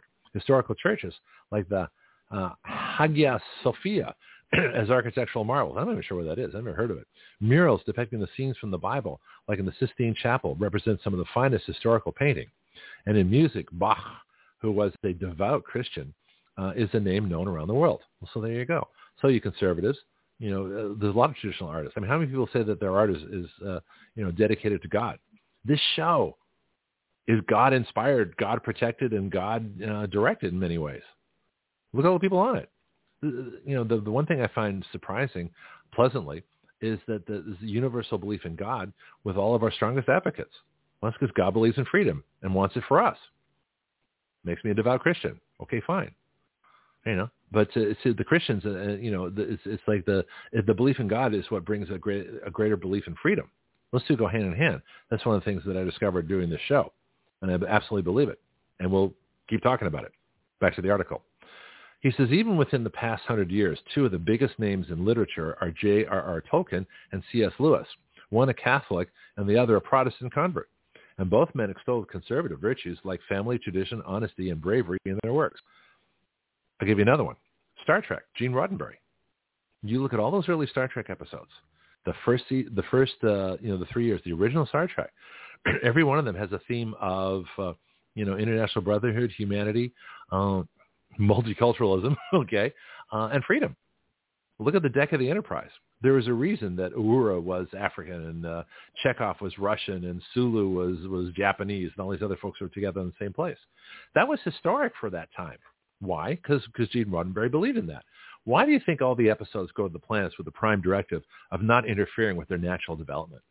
Why do you think Star Trek was so concerned with freedom as the cure for so many of the problems in all the planets they came to? Because that show was about freedom, in case you didn't notice. Back to the article. However, the modern mainstream is dominated by a very secular Hollywood and by progressive artists. The problem is not for lack of artistic talent within the conservative or libertarian camp. The problem is with artistic opportunity in that camp. In fact, since the left abhors free speech, I would contend that creatives have a friendlier home on the right. I tend to agree. He says part of the problem is that the university system largely is in the left's grip. When young artists want to develop their craft, be it painting, film, writing, music, or something else, I don't know, like Action Radio, the citizen legislature, the university system should be a place where they can develop critical thinking, explore ideas, and learn the technical side of their medium. I actually did, but it's kind of a backhanded story I'll have to say for another time, but I actually did learn a lot of what I do here at university and a community college that taught me radio broadcasting and production. Okay. He says students should read great books, watch groundbreaking films, and analyze thought-provoking paintings. They should be exposed to the Western art tradition they are following in. In other words, something resembling a proper liberal arts education. Instead, today's universities are full of left-wing propaganda. Yeah, liberal arts actually was a good thing. Okay, to be generally educated was a good thing, even if you didn't have a major or direction. But left-wing propaganda has nothing to do with liberal or liberal arts. Article says many other artistic institutions are also gate-kept by the left. Hollywood is the obvious example, but in order to get work published, displayed, or released, artists have to get their work through the left-dominated outlets. And we're going to see that too, because we're involved with a movie called The Falcon. So Mario Prado, who's been on the show, is the producer, and I'm working with him on various aspects of the film that I can't talk about yet. We'll have other folks involved with it. But we are involved with a Hollywood production that is a constitutional historical action film that relates to then and now. And that's all I can really say about it until the website comes out. But we are trying to break through as conservative constitutional artists presenting a vision, which I think is going to be fascinating, considering I'm getting to have that vision, which is kind of because of the work I do here at Action Radio. And then it says, and you don't have to look hard to see the bias of these institutions. In other words, talking about the left-wing, the left-dominated outlets. I already said that. Okay. It says, in one wild example, the entire staff of a literary publication resigned after one editor published an interview she'd done with the writer Alex Perez. Not sure who that is. Perez is a graduate of the premier writing program in the U.S., the Iowa Writers Workshop. Not familiar with that either.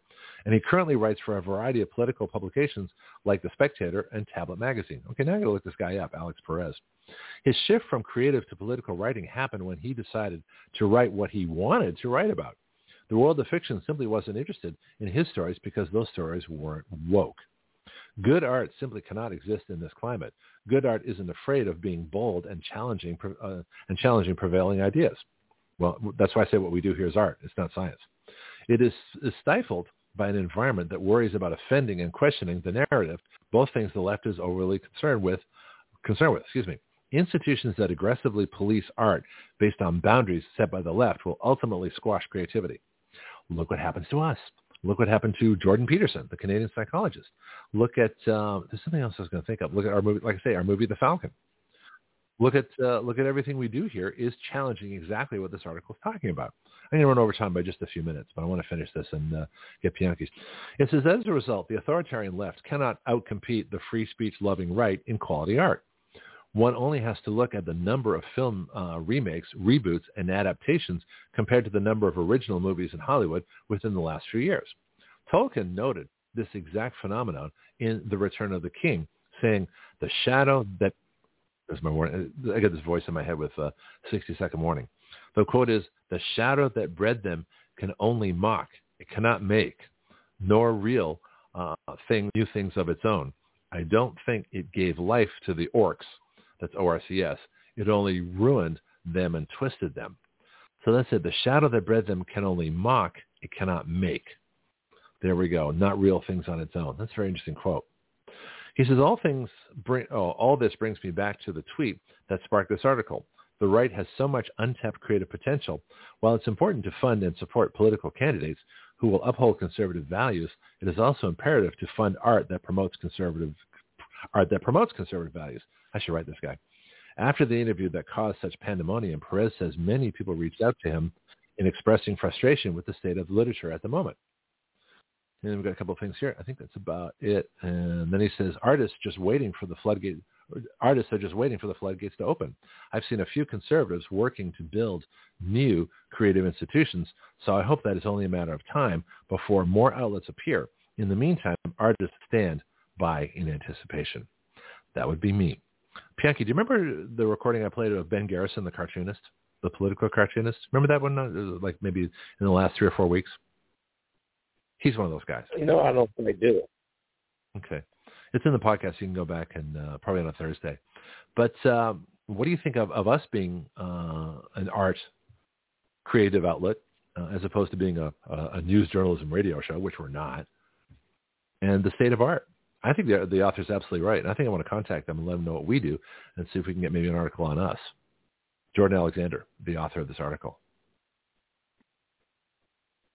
Well, I don't know too much about art to speak on it with any authority. Mm-hmm. So it would be interesting to hear what people would call in and gravitate to it. Okay. Well, just a couple of quick questions before we go. How many conservative stand-up comics do you know? How many conservatives what? Stand-up comics. How many conservative stand-up comedians have you had? How many people are making fun of Brandon right now out there, major and getting coverage? I can't think of any. I can't neither. Okay. Conservative art. How many people are, doing and that cartoons would be, and I'll see where you're going with that. It raises an eyebrow. It's one of those moments. Remember, it's not what's being reported, it's what's being not reported that is really important. Look at the show. We're an outlet. This is a conservative, creative, patriotic outlet. We're changing. We've changed the broadcast medium. We're the first action radio show. No one's ever done what we do. Needed. Yeah. Just like Candace Owens. Her report, her showing up on the scene, Terrence, the young man, that is what's needed. We need more of that. Mm-hmm. Yep. Wait till people are copying us. That's going to be fun to watch because they're not going to do as well. So that's it. Anyway, this has been quite an amazing week. You look at the things that we've accomplished and the people we've talked to, and more is coming. We've got some amazing guests that I'm working on for the show. Now that the new year started, everybody's gotten over their holidays. It's time to get back to work. And to me, the work is the fun. I don't need a holiday. Holidays to me are a waste of time because I can't get done what I need to get done. But the work itself is what makes it fun. Any last thoughts this week? And otherwise, I'll talk to you Monday. Well, it's curious to see what goes on with the Speaker of the House. Yeah, let's watch that over the weekend. I think Monday I'm going to do a big investigation of Brandon's trip to the Virgin Islands, specifically because there's nothing written about it. So you know me. The minute there's something missing, I say, wait a minute, what did he do there? Or I'll think of something else to do, or maybe I think that Virgin Islands is going to be Monday's show. In the meantime, I got some music. We're going to go out of here on the William Tell Overture, and then I will talk to you all Monday at 7 o'clock. So we'll have first hour with me, second hour with Jonathan Mosley, third hour with Dorothy Diana on our Sex and Politics Monday, which I tend to call it. But everybody have a great weekend. And again, blogtalkradio.com/citizanaction. I'm sorry. Yeah, Pianki, go ahead. Oh, Pianki left. I think you got a thank you in there. So again, our website, blogtalkradio.com/citizanaction is the show. WriteYourLaws.com, WriteYourLaws is our legislative site. And to help us do what we do best, contributing to, as the article just said, GiveSendGo.com/actionradio. That's GiveSendGo.com/actionradio. Let me play a little music, and I'm back on Monday morning at 7 a.m. Central Time.